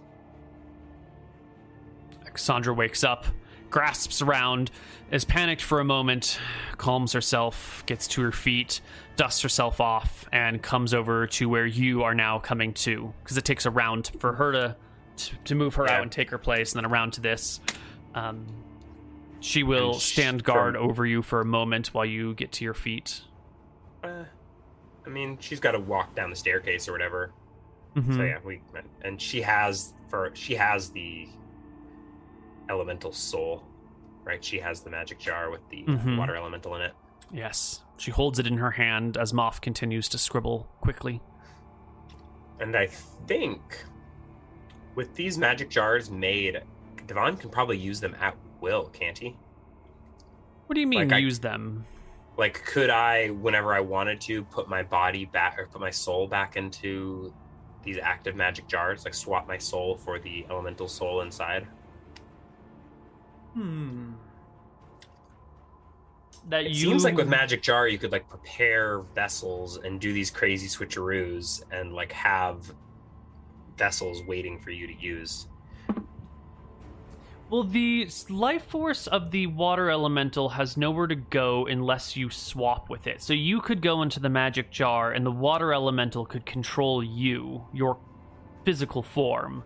I don't think that's how it works. Like, it tries to find its own, and then it tries to... Let's see.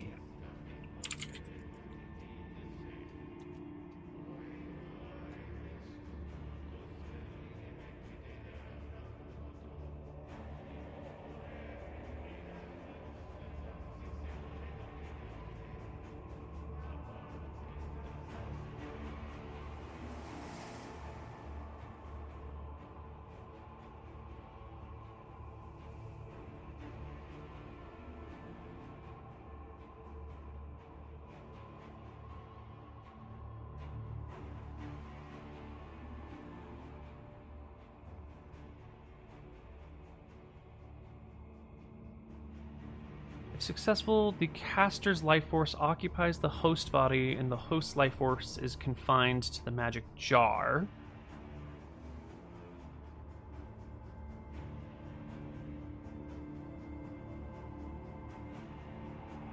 Host body retains its own hit points and physical abilities and properties.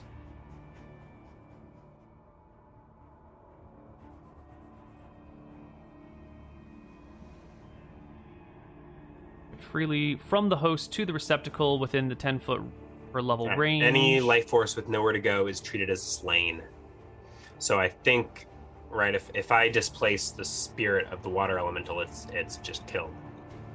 Okay, because it doesn't go to your body. It would try to go back to its own, but has nowhere to go, and so it would just die. If there's like an empty vessel, so like if you had done some switcherooing and there's like a body nearby with no spirit inhabiting it, that might be somewhere to go. Right. But usually no. For a water elemental, maybe you would say like if there's a body of water nearby, it can jump to that.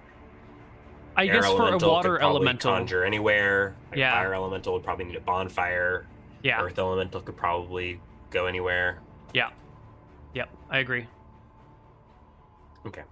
But interesting preparation. Like, it seems like a necromancer could have these magic jars like prepared for like emergency escapes. To like, jump into your already prepared magic jar.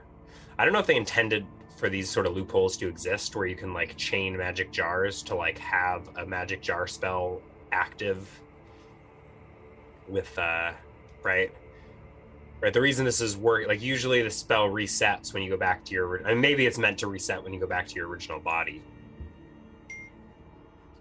Well, I think that's what happened. I think you have returned to your body, and so the spell is ended with something trapped within it.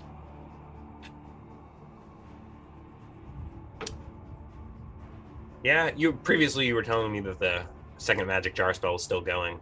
Is it? I mean, you have an opinion one day and you reread things another day and your opinion changes. It's fine. None of this is relevant. I mean, the end goal was to get an elemental spirit trapped inside of a gemstone. Which you definitely have. Yeah.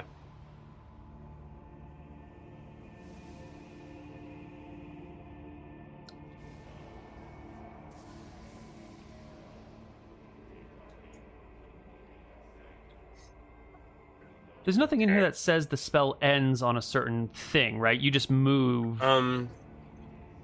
It says if... Yeah, I mean, it's got a special duration. Somewhere it's like the spell ends when the caster returns to his own body. Yes, the spell ends when the wizard shifts from the jar to his own body. So the spell must have ended. Well, no, because when I cast the second magic jar, my own body was Cassandra's body. Oh, right. That's kind of the weird gray area. Like, what do they mean by your own body? But it seems in this like context, if your body was Cassandra's. Literally, my body was Cassandra's body. So the second magic jar is still going. Yes, the second magic jar is still going. You can shift into that one particular magic jar because you're currently in a host body. Which is my own body. Right. Yeah. But in general, like a necromancer could magic jar and take over someone else's body and wander around with this weird soul gem. And whenever they feel like it, they could magic jar around forever. Yeah, you cast magic jar, you take over someone's body, you walk around as that person, and then at will, you go back into the magic jar. Yeah, for however long you want. Basically making a permanent magic item, or whatever. Then you would be able to transfer yourself back into the soul gem at will and push that soul back into their original body at will. Yeah.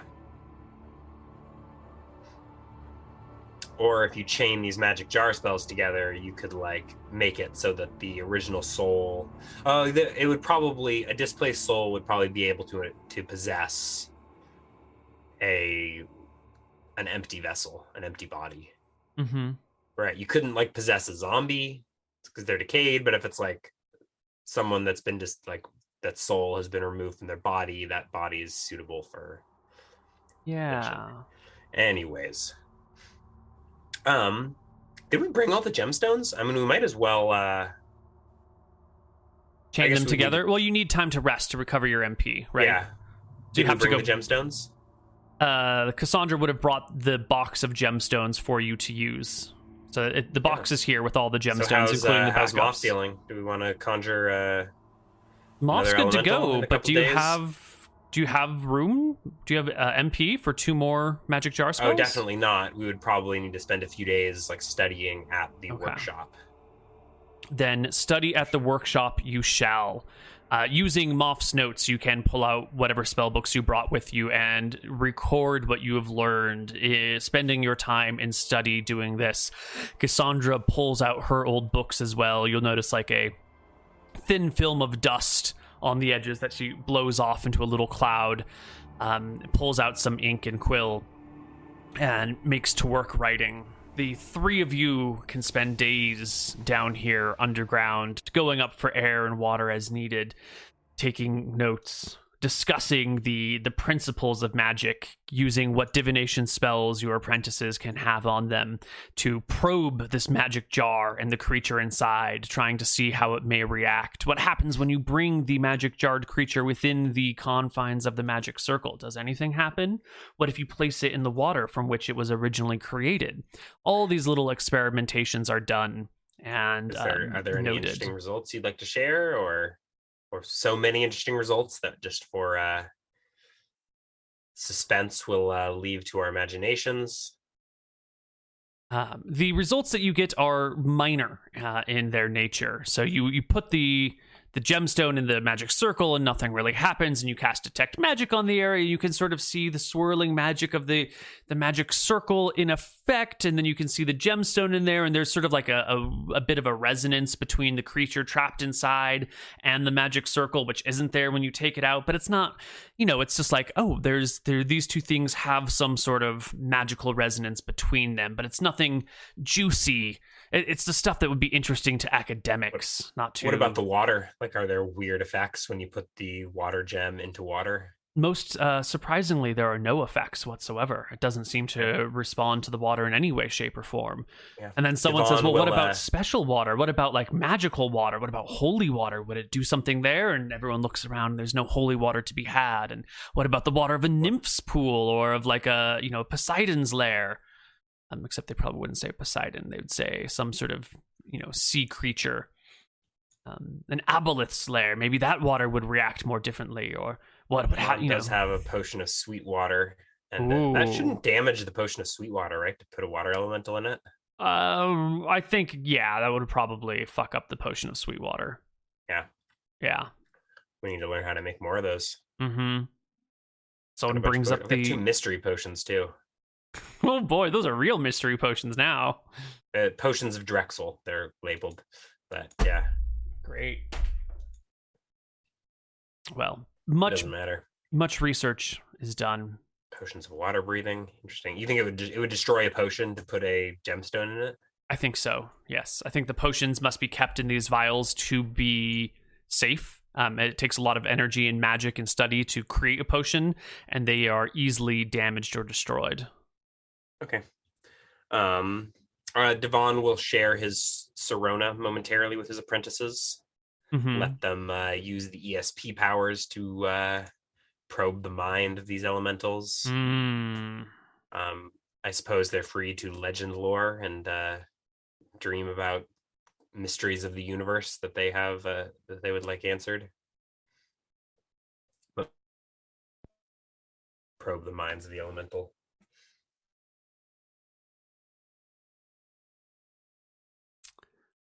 Cassandra will attempt to legend lore Atropos. I feel like that was a bad idea. It was a bad idea. It didn't, no lasting harm, but like it was like gazing into the abyss, wasn't it? And then... Yeah. You give her the... I didn't tell her. I was like, here, you can borrow this. Yeah, Sense with the mind of the elemental, but she knows that you can use it to like... And she takes advantage of this brief moment to get to the burning questions at the back of her mind, and she tries to legend lore. Insane. Yeah, let's have Cassandra make us a wisdom willpower check as she tries to reach the true nature of Atropos. Would you roll her a wisdom willpower check? Yep, I will. Oh God, Cassandra. Not her strongest stat. Yeah. Her eyes go wide. They begin to roll back a little bit, but sort of reach the top of her eyes and sort of flick up and down a few times.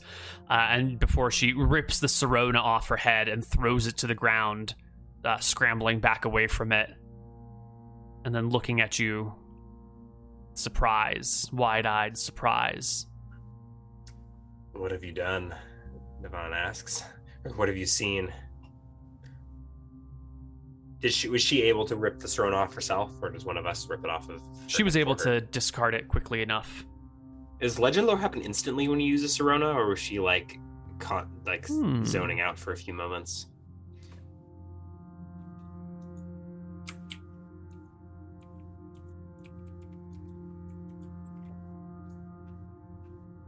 It was moments, maybe 45 seconds before she grabbed it and threw it off of her head.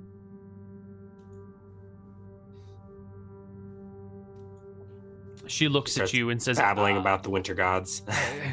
Hunger. I felt so much hunger, so much thirst, so much. There was a lack of life, a lack of soul, a lack of an emptiness, a deep, bottomless emptiness that could never be filled.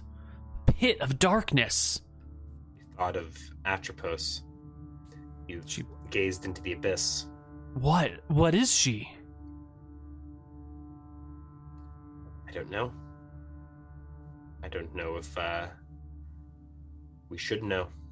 I've always heard the legends that the witch Atropos has lived in the cave beyond our walls for forever, but I assumed forever just meant as far back as someone could remember, that she was still mortal, or maybe fey in nature, but This cannot... What is bottomless and empty and hungry?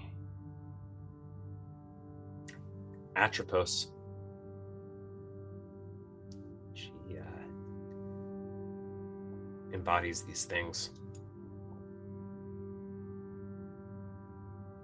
She's incredibly dangerous then. That insatiable hunger. And she stops mid-sentence and thinks back to all the people of the village that have served her, and they sometimes go missing and vanish.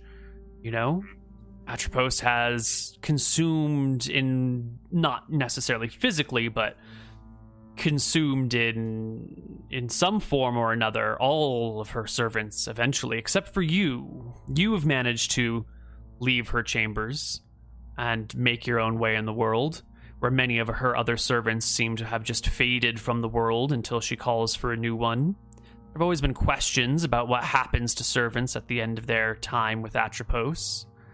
And when some people have, searched her for wisdom, she has always found a way to calm people's suspicions. A source of great knowledge, this woman. Great manipulation. Knowledge is power, and power can be dangerous. We must be careful what we wonder. So, Moth, do you want to have a turn with the Sirona?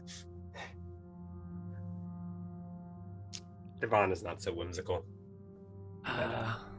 Anyways. Moth will make a wisdom check. Days of steady pass. Yeah, should I roll a wisdom check for Moth? Yeah. Is this to see if she even wants to attempt it? Yes. A success means she's going to... has the courage. She is gonna pass. She's gonna pass on the Sirona for now. Too many other notes to take. We'll get to it later. Yeah. All right. Should we roll some dice to see how long we're out here, or? Yeah, just roll a bunch of magic regeneration dice. Yeah, let's see. If I'm spending... Oh, we've got a little handout here. I can check. Yeah. I can get quality sleep in the swamp, right? Yeah. How well kept is, this is it's a workshop, it's a shelter, we brought food. Yeah, quality sleep really refers to safety and security. And this place is safe. This place is secure as far as you're concerned. You have no fear of being interrupted. You've got a warm bed. You've got water. You've got food. You've got light if you need it, and darkness when you need it. 1, 2. I think each 5th level spell is 25 MP, right? Yes, it is. So I just barely have enough MP to cast these 3 5th level spells. 3? Yeah, I have 75 MP exactly. What 3 spells do you need to cast? 2 magic jars and a conjure elemental. Ah, yes. It takes every last ounce of MP for you to do this. So it'll take 4 days to be ready. Mm-hmm. But we can do it on the dawn of the 4th day. Mm-hmm. Has Moth decided which element she wishes? Fire or earth? Moth. Ooh. Fire is a little bit scary to someone who is so bookish. Fire... Symbolically, fires can tear through things and destroy, and Moth is a little bit afraid of that. But also, fire creates light. Light is symbolically synonymous with intelligence or with wisdom, with knowledge. But earth appeals to Moth. The hard stability, the solidness of earth, the ever-present security that it provides. That's good for Moth. She likes that. So we've scrounged some soft clay. Mm-hmm. Easy to dig out of the fen. And that is our component. Putting that in our basin. We probably gather some rocks and pile them. I don't think we want to conjure the elemental out of the structure of the summoning stone itself or something. That seems risky. It's true. You may need quite a bit of earth in here. Yeah. That was probably done over the course of these 4 days. Mm-hmm. Right? We pile up some dirt. It doesn't need to... over 4 days, it's easy enough to gather an 8-foot tall pile of rocks and earth, right? Maybe if you had a bunch of laborers, but you've got like 2 weak spellcaster apprentices who are also working on magic-related tasks. Actually, there might be problems gathering enough earth. You might have to push her into doing fire anyway. Well, then we'd need to find some sulfur. Or sorry, some phosphorus. I'll have sulfur for my fireball spell, but... We've been filling our planter box in the backyard, which is 16 by 4 by 2. And it takes a lot of work to fill up that planter box with dirt, even if we're just pulling the dirt from the ground right next to it. It is surprisingly laborious to move that much earth. Okay, then I think we might skip to a 5th day. And Divan will use a fabricate spell to like transfer dirt in range, 5 yards per level. So like from the magic circle, he can like excavate stone. Well, you wouldn't want to take it from under the magic circle. That would disrupt. No, but 5 times 9, 45 yards. So it'll be like pulling earth from the swamp and piling it. Perfect. 1 can be cubic done. Foot per level. Let's see. I think so. The bit about like using mineral reducing the AoE, I think that's like if you're taking rocks and trying to turn that into steel or something like that, it's less effective. Yes. But if I'm just taking rocks and trying to pile rocks, I can get 1 cubic yard per level of rocks, right? I'm not really transferring. Spellcaster could fabricate wooden bridge. The quality of items made by the speller are commensurate with the quality of materials used for the basis of new fabrication. If the caster works with a mineral, the area of effect is reduced by a factor of 27. But I think by that they mean like if you're like taking iron ore and trying to make a sword out of it, it's the AoE or like it's reduced because there's not enough iron in the right. Totally. But if you're just piling up mud, then that's no I can pile more up a cubic yard. In fact, probably 2 rounds of this is enough to make the quality is commensurate with the material used, so it will be a low quality muddy earth elemental, but it will be fine. And using fabricate, I mean, I can shape it into an earth elemental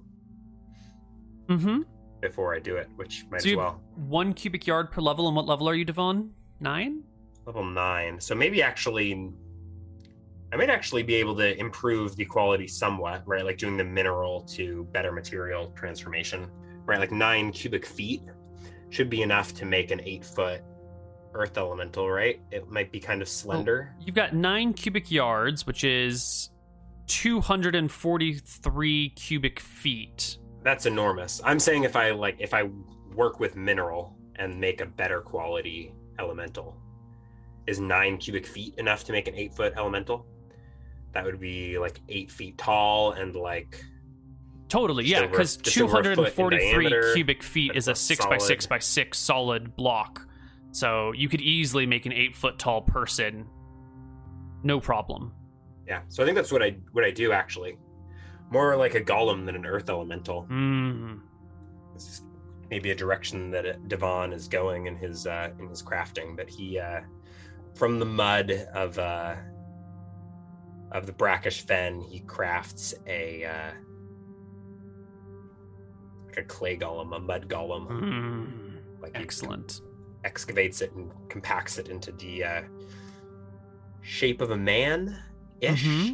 Probably more of like, it looks more trollish, I think. It's got like long, lanky limbs because like limited in area, right? So it's got to be kind of slender and lanky, but it has to reach the 8 feet tall. And he's not really a craftsman, so it is kind of crude, but it has like long, pointy ears and a trollish snout. Pronounced brow. And we fabricate that, and for a day or so, I think it just sort of sits there unanimated in the magic circle because we need to rest again. And then on the morning of the 5th day, we will breathe life into this elemental. And I think we've done this twice now, and the rolls are... I don't think they really matter all that much, right? There's a chance that you... We can quickly roll. There's a chance that the elemental escapes before... Well, the elemental can't possibly break out of the magic circle. Okay, I think its maximum roll is still less than the magic circle's minimum roll. And I don't really think there's anything bad that can happen. No, but it does get a saving throw. To see how many rounds it takes. So I guess roll a saving throw just so we know. And then we can kind of... Yeah, it was 1d20 minus 13, and it gets a -3 on its save. So you can easily move between all the things and trap. So we do the same thing again. Divan's lifeless body in the basement. This time Cassandra is waiting at the top, taking notes, while Moth and Divan swap souls. She's probably more timid than the others have been, a little more reluctant. Maybe she resists, and Divan has to wrench her soul from her body. But we cast the magic jar, swap souls into the lodestone, and Moth emerges from the basement, possessed by Divan, carrying a second lodestone. Yes, it's been sort of polished and faceted into a octahedron, like a nice 8-sided die, but big enough to make a suitable magic jar. Next, Divan from Moth's body casts Conjure Elemental, conjuring an Earth Elemental. And the only Earth available is the golem, the lifeless golem that Divan has created. Which there's a basin of soft clay nearby, but the golem springs to life. And I think with like an elemental inhabiting it, is no longer restricted to the form that Divan created. So it sort can of shifts flow as melds. needed. It can flow as needed. So probably only for a moment is it in the shape that Divan crafted, and then it like shifts and reshapes, pounds against the wall of the magic circle to no avail. When Divan, as Moth, casts another another magic jar spell, the elemental fails, and Divan possesses the earth elemental. The elemental spirit is trapped in the lodestone, and Divan flexes as an earth elemental for a moment. A lot of strength in this form. Yeah, maybe instinctively like reshifting his form, right? He does have access to like some of the innate powers of the creature, so he like probably tries to reshape it into the golem like structure that it started as. Yes. You can shift back mostly into the golem-like structure, but not entirely. The weight of the material in its like viscous form doesn't allow the legs to support it. It does need a bit more of a blobby nature. The golem cannot be fully formed, but like the top half of the golem can create its form once again.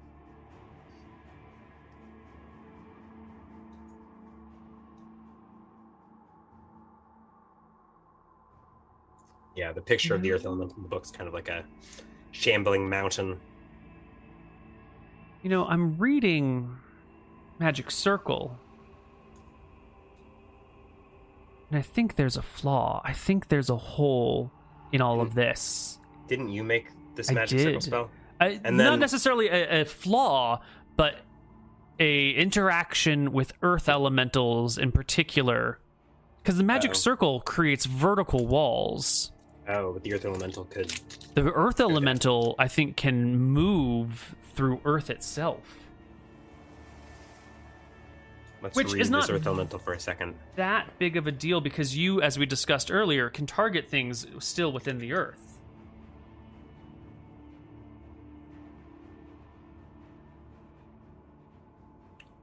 Can travel through solid ground or stone with no penalty to movement.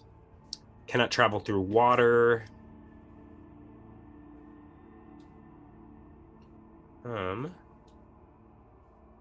They do travel slowly. Movement speed 6.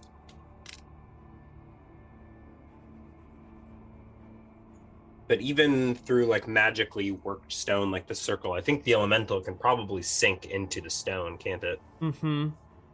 I think when Cassandra summons the elemental, it takes the form of the body, it moves forward, presses against the wall, and then begins to sink into the ground. Fortunately, this all happened. We could roll initiative. Oh, Magic Jar might take the full round. It does take a full round. Yeah, so, but the elemental takes the full round trying to break the magic circle. Yes. Failing, realizing it can't. Yes. And then it sinks and gets as far as it can in a round, which is probably considered combat round. It probably moves 60 feet, I would guess. Yes. And this... and maybe it goes down and pops out and hunches over Divan's lifeless corpse for a moment before... It will give the elemental a roll to see if it is trying to destroy you or if it is trying to flee. Oh, actually, it will go for its summoner, which is Moth, or which is Divan in Moth. So I think it would spend the round moving, like it goes down 60 feet, goes under but the magic circle is perfectly... How far does it go into the ground? Magic circle starts at the circle and goes up. You can just dip right underneath it, I do believe. Yeah. I haven't described a height for the magic circle either, so air elementals might be able to fly high enough to escape. We already dealt with the air elemental, but lucky for us there. So it gets one round. It can move. Well, no, it's one round is spent trying to break out, and then... Right, but I think the magic jar might be a full round. So I was wondering, do we need to roll initiative, or does magic jar... You summon the elemental with one spell, and then the next round is when the creature tries to break out.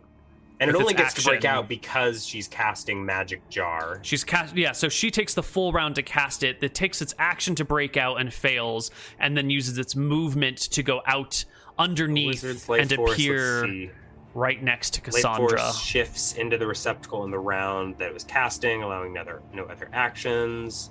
Can sense an attack. An attempt to take over a host body requires a full round. Yeah. But luckily, it uses its action to attempt to break out. So as long as Divan and Cassandra's body... Well, no, but that was the round that the magic jar was being cast. And then there's another round where the life forces change. So is it able to, move and ambush? And, is it smart enough to be like, hey, I can just, swoop and, flip underneath this magic circle, pop up, and punch in the time it takes to do the magic jar?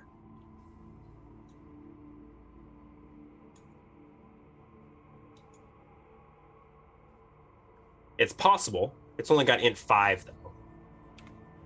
It is stranger to moving through ground. It is its natural thing. So when it tries to... But it is a stranger to a magic circle. I mean, it's what is this magic circle? It spends around trying to break free, but then it's probably piecing together, oh, hey, I can go down. Right.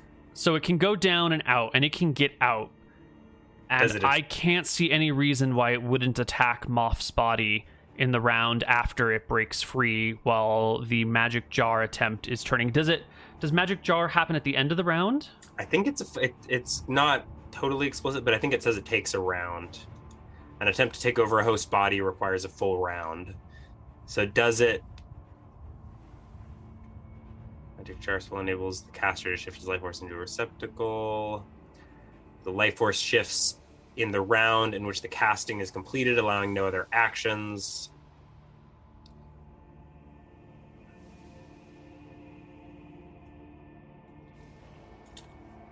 There is Cassandra is witnessing this, so she'll get a chance to react. She will see it meld into the earth and come out the other side in that first round where Magic Jar was being cast and it tried to break free. And so the second round, when the elemental has an action, when Divan and Moth's body is attempting to switch bodies, Cassandra will have a full action and a full round to do whatever she wants.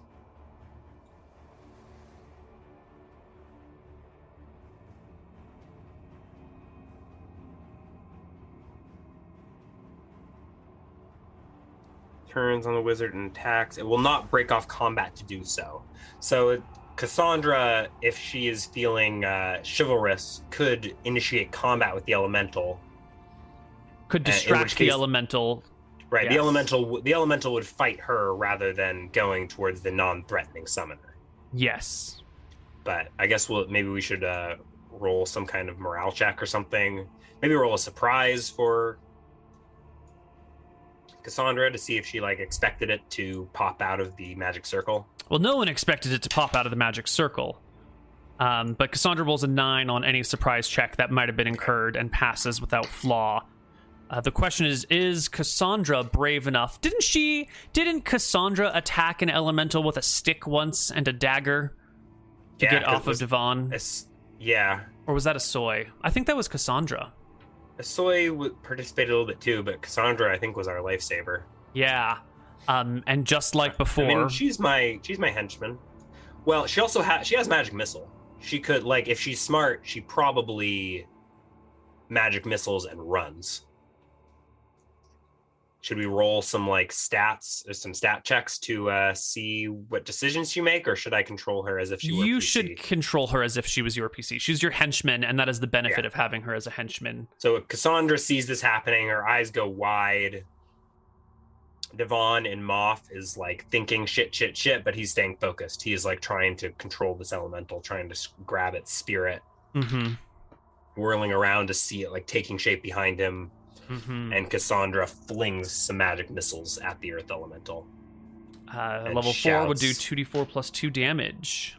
It doesn't matter. I mean, we should probably technically roll initiative, but I don't think there's any way for the elemental to... Well, if it had rolled 8 HP and she had rolled 8 damage, she could have killed it. But that's a thin edge. Yeah. And it rolled crazy good. She rolls she rolls 3 on her initiative. Oh yeah. If she had rolled a 10 on initiative and it had rolled 1, it might get an attack off. But I think what she does is she flings she's level 4, so is that 2d4 magic missiles? Or two magic missiles? 8 damage. If it had rolled all 1s, she could have killed it. Yep. But she's trying to distract it. She's hoping that Divan will save the day within a round. She flings the magic missiles and then takes her move to shout, "Over here, you big lug!" and takes off running. And I think by instinct, if you read the description of the Conjure Elemental, it won't break off combat to pursue its summoner. So I think it turns at the little gnat that just threw some magic missiles at it and trudges 60 feet. And Cassandra can move 60 feet. She can cast and then do a half move. And the creature has a half move. And they started 10 feet apart. So I think it probably moves to her, but it can't move 60 plus 5 or 10 feet to make an attack. Right. So unless moves it charges. After her. I feel like an earth elemental shouldn't be able to charge. Yeah, the book specifically calls out that they move slowly. So the earth elemental rumbles through the ground, creating ripples as it goes in her direction. I mean, it can move more than 60 feet. It just can't move and attack more than 60 feet, right? Right. So it pops up, lurches over her as Divan reaches out. And what's the range of magic jarring? Is it at least 60 feet? I hope so. I think it's 10 yards per level. 5 yards per level or something. The magic jar, the caster can sense and attack any life force within a 10-foot per level radius. So 90 feet. She's 60 feet away. Woo. Yeah. Okay. It's still within range. 1 round of movement. And then the saving throw goes off, which we rolled earlier and was a -3. See, we didn't just breeze this one over. Woo! And Divan catches the elemental spirit, the earth elemental spirit in the lodestone, and controls the earth elemental, which he reshapes in a more non-threatening way, hopefully to signify to Cassandra that she's not in danger. And she sees Moth's body fall limp, so she gets that. Yeah. So what has happened the earth to her. elemental it backs off and shrinks down. Divan tries to tell her it's me, but all that comes out is the sound of glacier sliding on granite. Yeah, and in this form, you can move in the earth. I do believe you retain its basic movements. I think you are more from the magic circle. You are. You are more clumsy in its body than it will be when you go through Earth, since that is something not natural to you, but it is still workable. Would you like to explore the Earth? I might hang out as an Earth Elemental for some time. Like, I could be an Earth Elemental forever.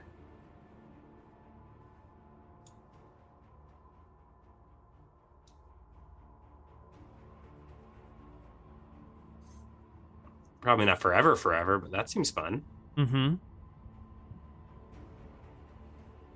Moth still trapped in a stone. Cassandra, the only conscious body lying around. No, Moth will go back to... Oh no, Divan needs to go back to Moth. Let's see. Mm-hmm. Yeah, Moth is in one lodestone. Divan is in another. To take on the form of an elemental permanently, I need a sacrifice. Let's see. Mm-hmm. I'm curious about Magic Jar. I mean, it has some comments on like natural. Like it says you get the instincts of the creature. Yes. Yes. And it's probably clumsy. I guess yeah, the instincts would be the ability to move through Earth without trouble.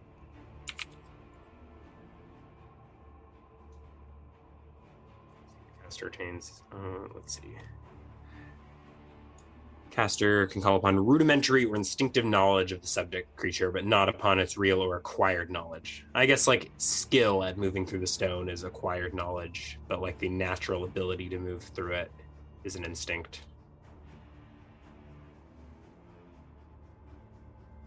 It does specifically say clumsiness and inefficiency until you get used to the new form. Divan will like reshape into a golem of his own making and walk back to the magic circle. Well, like I guess like shift through the earth back and put things as they ought to be. I guess this elemental is pretty slow. It wouldn't be very efficient. I had a vision of like enjoying the earth elemental form for a little while, heading back to town as an earth elemental, carrying Divan's body. But that would also leave Moth in stasis as well. Mm-hmm. Not the kindest thing to do. So Cassandra looks on in horror as Golem Divan plays with his form for maybe a few minutes longer than he should. Like he like picks up and collects all the bodies. It's like lifting the corpses in the hands of the earth elemental as it rolls along the ground. Yeah. We're going to give Cassandra a bravery check, which in this case will just be a willpower check. Oh, God, she's got shit willpower. Nope. I was going to say she sits on the... She was going to see if she would attempt to sit on the earth elemental and ride it as you pick up things, but she's a little tepedracious. And, not only is this an earth elemental, it's also her master. I think she just kind of... just walks beside stays clear. Yeah. I'll ferry. Well, I guess she's not brave enough. She trudges back through the swamp. But I think Divan uses the earth elemental to ferry the bodies and their stuff on like a earth elemental sled of rock over the swamp. Yeah, you can't go I guess there's through issues the water, but you could go so under the water, maybe like lifting up. If the water is only so deep, right? If it's only like 4 or 5 inches, you could create like a rolling tide of a stone like or pedestal. Earth. Yeah, that like, moves with you. To like ferry Moth and Divan back to the path. Mm-hmm. And the path that the boards are on is mostly through the shallow areas where you can actually build bridges. There might be one section of deep water where the elemental has to like go deep and far around before it meets back up with the path. But the path lays out, usually the easiest, shallowest route. And so it is within a day, maybe by the end of that day, that you make landfall over here, since your movement rate is half of what it normally would be. I think when we get back to the path, it's probably faster to shift back into our human forms, right? Totally. So much faster to walk as a human than to move as an earth elemental. Yeah.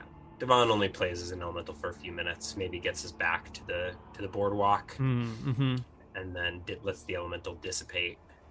Can he leave it as in a cool form? I think he can. Yes. I think like so next to the Oh, hi. Next to marking the place where the magic circle is off the path, we'll leave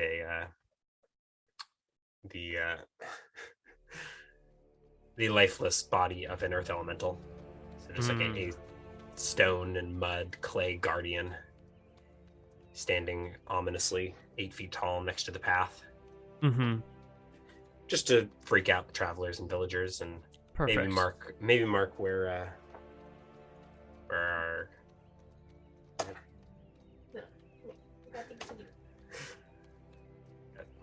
little kobolds running around underfoot. Ugh. Yeah. Cool. Do we want to do another segment? Should we take a break here? I definitely need a break here. I think a small segment back at town, wrapping a few things up, would be nice, but not a terribly long one. So we'll break, and we'll be back in a few minutes with some more Dicing with Death.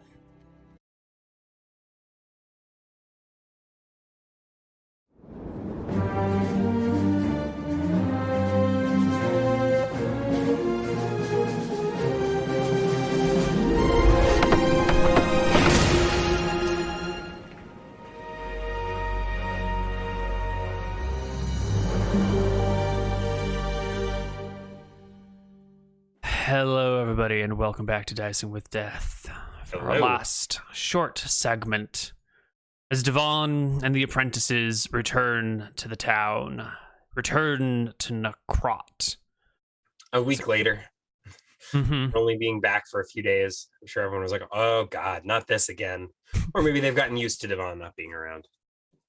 Yeah, there were some questions when you didn't return within 4 days, if you were going to be gone for another 2 years and take 2 of your apprentices this time. But you return. There are questions and there are wonders, but it's not for them to know unless you make an announcement. No, it is not. Although Divan now does have these 3 elemental gems. They just stay in the case, or do they stay with him? I guess they might as well stay in the case for now. Locked in the library, guarded by our Yugoloth. The oppressive sun beats down on the red hills in the summer months while you're coming into town. You notice lots of little things that still need to be dealt with on your way back into town. But those aren't your problems for now, though. Most of them can be passed off to someone else. As you come down towards where the tower is, you can see your domicile, your very own home. And who should be standing outside of your home but a pair of spearmen that are not of Nekkraut? My home being the manor adjacent to the tower. Okay, it is adjacent to the tower. So I think there was like a... Okay, I don't actually recall. There was like a small dwelling that the tower sprung from or near. Was my wife's the manor where my wife and child live in the same spot? I do believe so. I have an old map of Nekkraut, but so much has changed. What I want to do between this session and next is actually draw out a map of Nekkraut, and like get a better version of the town going. Because this is my old map of Nekkraut. Clearly, excellent. This is insufficient to describe it in the modern era. Yeah. And so the question is the manor next to the tower, or was there a separate elder's manor? Your wife lives in your house, which is next to the tower. I am confident. Okay. Even with the passing of the elder, she's still here. Yes, this is her home. Has the home grown? Have they added additions? Right, we've seen all these judges moving up and up, getting fancy estates in the hills. What is the... In the 2 years you've been gone, your wife's grandmother, the Master of Coin, has indeed made sure that her granddaughter and great-grandson are taken care of. The estate that you're... I'm pretty sure this is the elder's youngest daughter, but I don't... So we can go back to the whatever. The child, the person in question, regardless of the grandness of their relationship, has been taken care of. However, she hasn't really had any administrative duties. Sort of as your wife, she was the symbolic person that people would come to in your absence, but as the months rolled on, more direct people were come to, and she ended up sort of leading the life of a noblewoman without a clear task. The herds that her people had tended to in the past have been sold or passed off. She had a child and, no time to manage flocks of goats all on her own. And so they were sold to someone, and that money reinvested into creating a better house. And then enough money passed to her from her mother of some kind that she need not work or labor. I don't want to describe your wife as a layabout, but she's been busy rearing a child and not performing other duties. Okay. So, all that's to say, this is the house next to the tower, and it is much changed in the past few years. Mm-hmm. And there are 2 spearmen waiting outside. Yes, 2 foreign spearmen who dress in clothing from far away. Not the goat hair clothes that your people wear, but, woolen clothes from more gentle pasture lands, more rich soils. Divan approaches, and he was just out adventuring, so he probably has his elemental pike with him. Proper weapon. And you would have spent one night in Grekos, so I think you have 1 night of MP worth. Not studying, but like probably 2d13 d1 I think would be for like a nice night. Activity plus quality sleep is 2 dice, and you get the top 1. So 8 on top of 0. An extra. No, because we had 23 plus 19 plus 19. No, but you were at full 75 when you had to cast the 2 magic jars and the elemental, so you would have been at 0. Oh, correct. Even if I overgained. Right. I was at 0, so I have 8. Mm-hmm. That's fine. That's I'm also a level 7 fighter. Mm-hmm. 8 is enough to glance some blows, or that might even be a 2nd level spell or something. We'll cast spells if I need. Anyways, Divan approaches. He's got his wizardly staff, which doubles as a spear and doubles as like a martial arts weapon even. Mm-hmm. And he approaches behind. Are they facing outward, like guarding, or? Yes, they are near the front of the house, looking out to observe anyone coming on the path to the house. They see you approaching. They don't move to stop you, but they do give you the up and down and judge whether or not you are a safe walks person. Right up next to them. Are my apprentices with me, or do they go to the tower? Nope, they're following in your footsteps. So I got some extra magic missiles and stuff too. Mm-hmm. It says, "Can I help you, gentlemen?" We are here to make sure no one interrupts the great Heisek. Divan clears his throat and steps past these guards into the house. They allow you through. They allow me. I allow them to live. For now. Divan steps into the house. I think originally it was like a very modest, 1-room little studio thing, but it's swelled to take up the neighboring plots, and it has swelled somewhat. It now has a dedicated parlor, and a dedicated cooking area, and then a dedicated single bedroom. So it is now a 3-room house. What was once the only room is now the parlor, a kitchen to the side, and a bedroom to the other side. So in the parlor, I assume I walk in on... What's going on here? Divan says as he steps in. What does he see? There is a man with his back to you, who was clearly in the middle of conversation with your wife, who was seated in a chair as the young mini Divan runs about. And your wife, at this point, speaks up and says, "And here he is. Speak of the devil. We were just talking about you, darling Divan." Is it just Isaac, or are there guards in here as well? One of Isaac's guards is here standing a few feet behind him and, like, turns to face you now. Doesn't, get their weapon in an attack position or anything, but was in the room in case something went down. Personal bodyguard always around. And, now you have the guard's full attention. Isaac throws a look. He's armed in my house.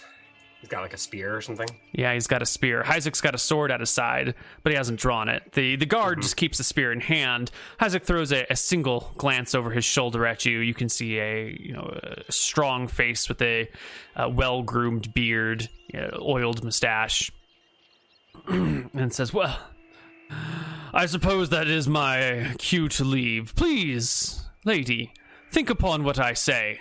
The grandeur of Hearthhome awaits you, day and night." And Isaac turns, gives you like a look up and down, like a I don't know that he has a direct route to the door. Like, I probably just walked in, and there's the guards let my apprentices walk in? Yeah, of course. Okay. You are absolutely blocking the door, but he's giving you the like up and down, like you don't mean much to him, and he's preparing to walk towards you, but you have plenty of time to react. Yeah. What is he referring to? Divan says, looking to his wife. "And why are there armed soldiers in my home?" "My bodyguards follow me everywhere I go. A man of my stature needs protecting from the vagrants of this world. I'm surprised you don't have any bodyguards."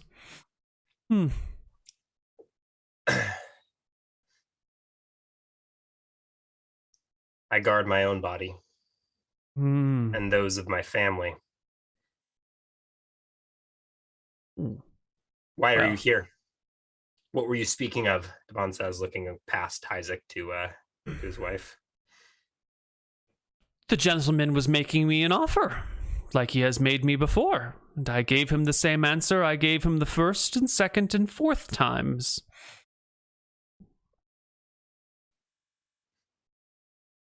He gives a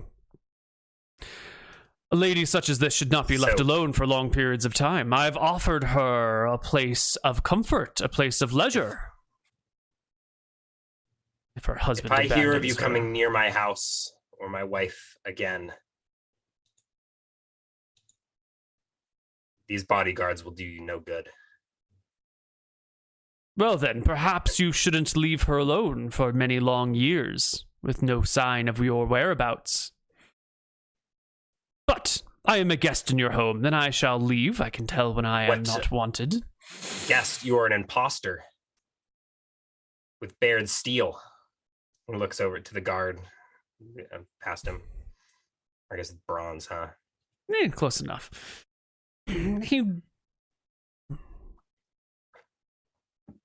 Well, I shall leave then. Good day, lady. Good day. What are you? What is your position in this town anyway? Good day, man who digs in the earth?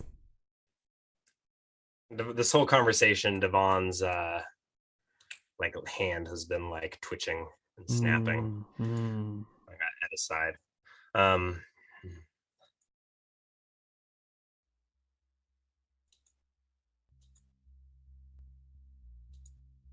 Doesn't sound like you're making room for him to move away, though. No, not really. I don't know. He's not really doing anything to like warrant aggression. I have enough MP for an arcane spray, and I really want to use it, but I don't think he's quite warranted it yet. I don't think he's going to. He looks expectantly at you to move out of the doorway. I am Divan, but as I said, I don't expect you to need to call anything, or to call me anything. Good. Then what I you won't. say about me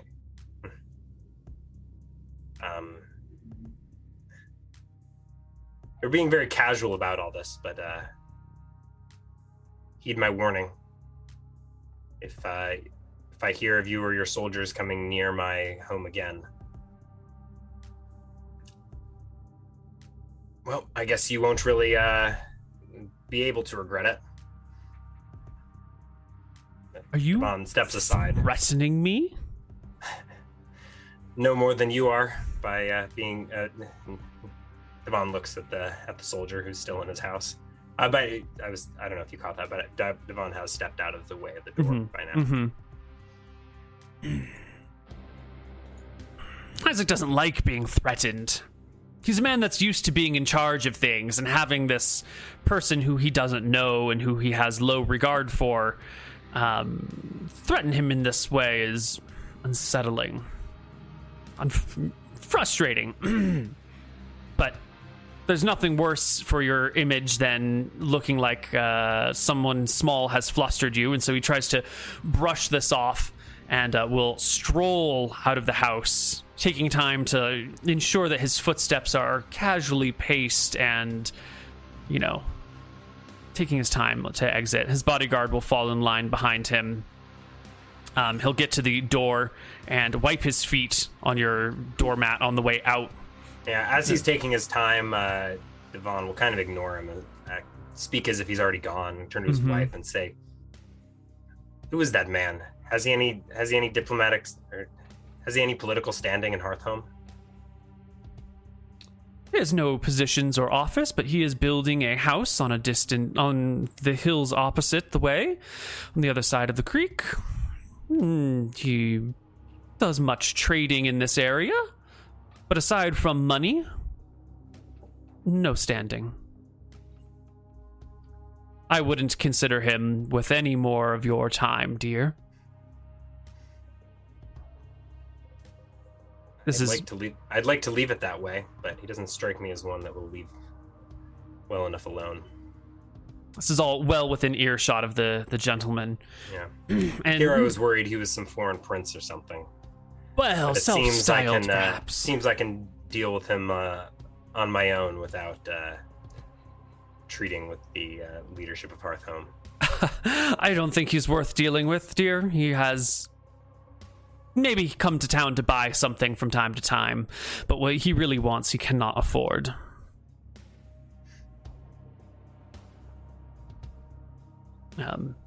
He's gone by now. The bodyguards flee with him. Your apprentices stand awkwardly outside your front door, trying not to get in the way. Your kid wanders up to you and looks at you with big eyes. Doesn't really know who you are, but just stares at the strange man in dark robes with the elemental pike. He, instead of casting arcane spray, Divan reaches in his into one of his pockets and crushes up some bioluminescent sea creatures to conjure dancing lights.